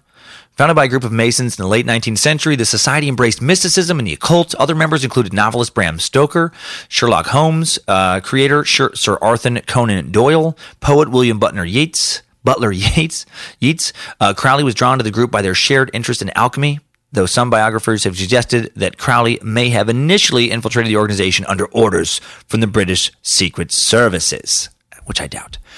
Number 2, Aleister developed the spiritual philosophy of Thelema, which centered around the concept of do what thou wilt and personal freedom. And for Aleister, what he wilted to do was mostly drugs and sex. Number 3, Aleister once tried to literally fuck a demon out of the desert. Not a lot of people can say that. Number 4, Aleister was vilified by the press as being the most wicked man in the world. He was not. Every murdering dictator in human history, and there have been a lot of them, were all more wicked than Aleister Crowley. Weirdest may have been most appropriate. He once broke up with a dude for coming too fast into his butt while they tried to summon the Roman god of Mercury. That's pretty weird. And number 5, new info. Aleister Crowley is President George W. Bush's grandfather and Barbara Bush's father. Now, while that's not true, it is a popular internet rumor.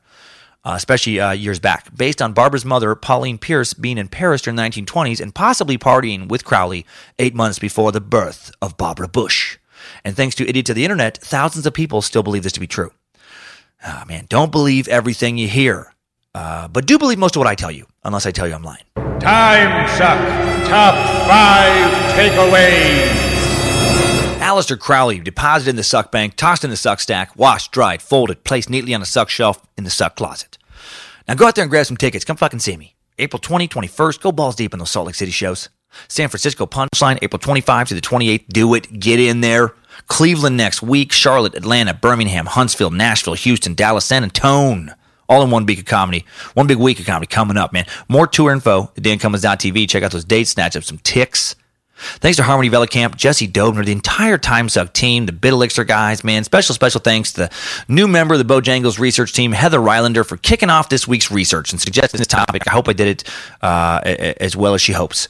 Thanks also to Michael Suzio, Nick Perry, Ryan Hansen, Brian Minton, Nathan Scott. I'm sure many others I missed for suggesting this suck topic. Thanks for all the reviews and spreading the suck, man. That's, we're able to keep these bonus episodes going because you guys just keep spreading the word, man.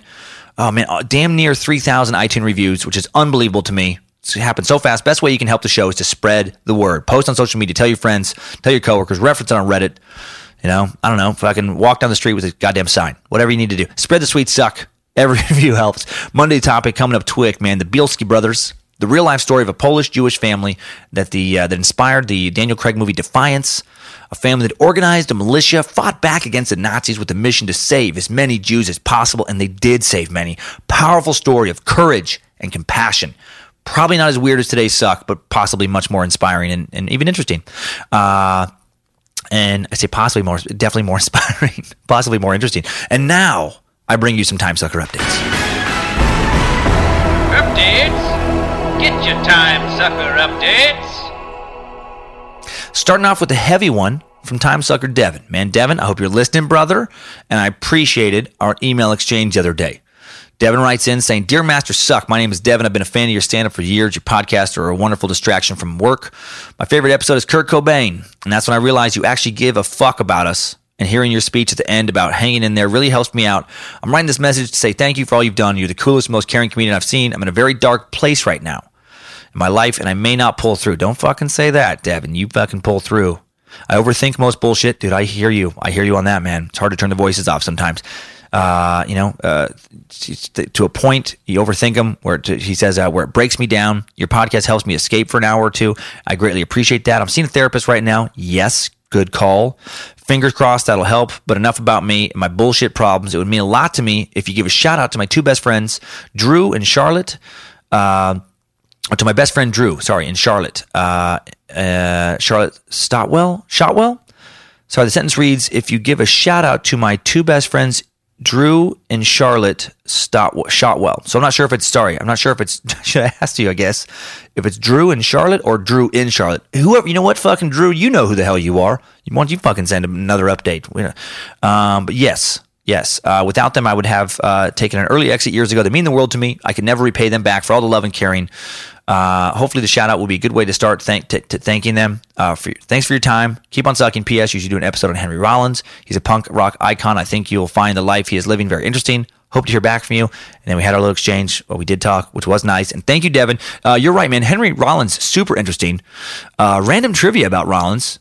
I've never met him, but I was on an episode of the Storyteller Show on Comedy Central, This Is Not Happening, with him. I think it was the season premiere of season 2 or season 3. Like, it doesn't matter. It's on YouTube now. But there was just me, for the televised version of the episode, it was just me and Henry Rollins. And we were both sharing stories of getting messed up on hallucinogens.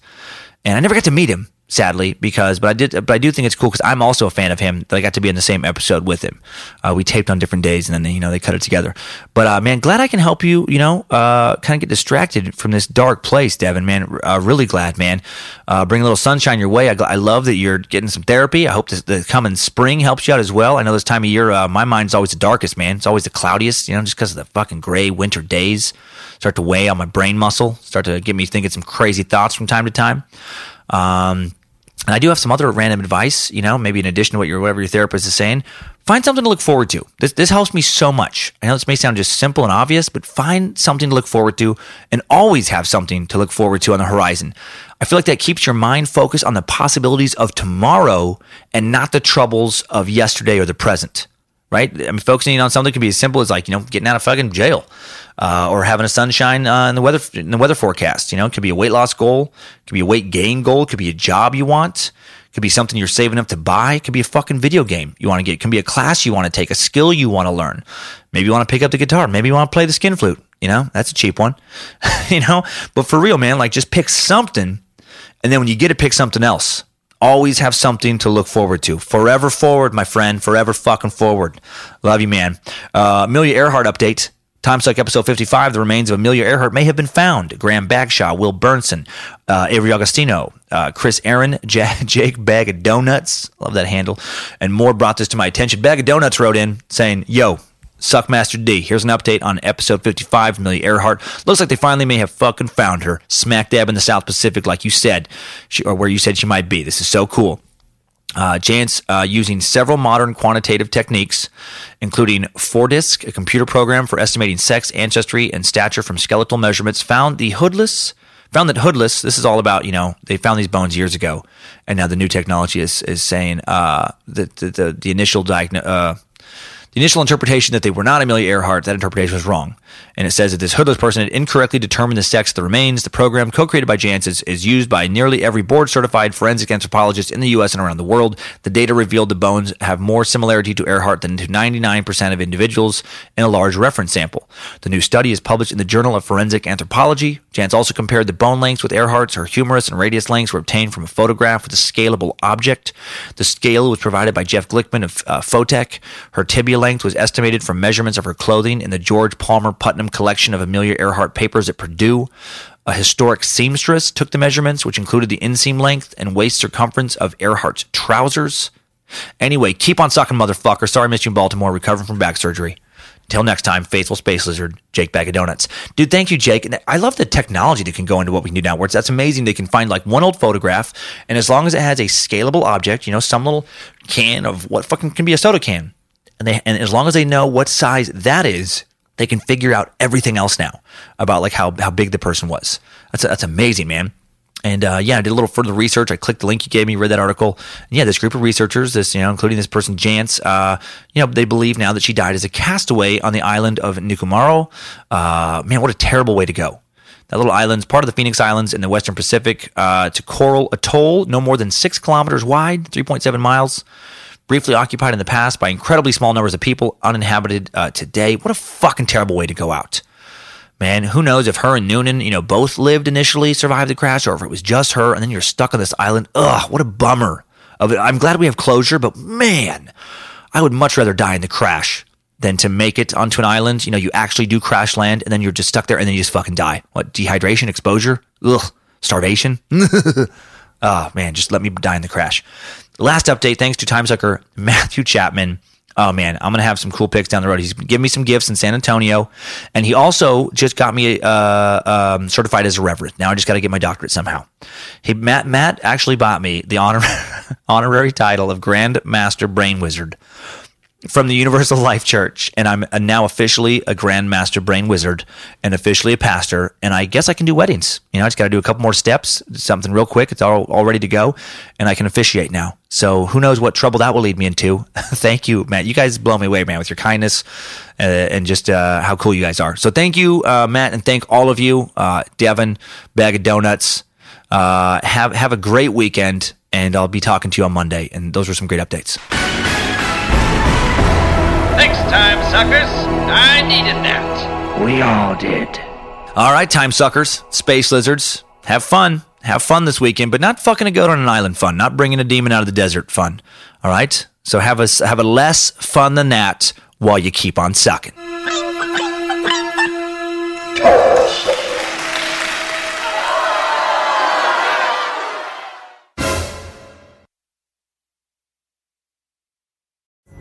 Pulling up to Mickey D's just for drinks?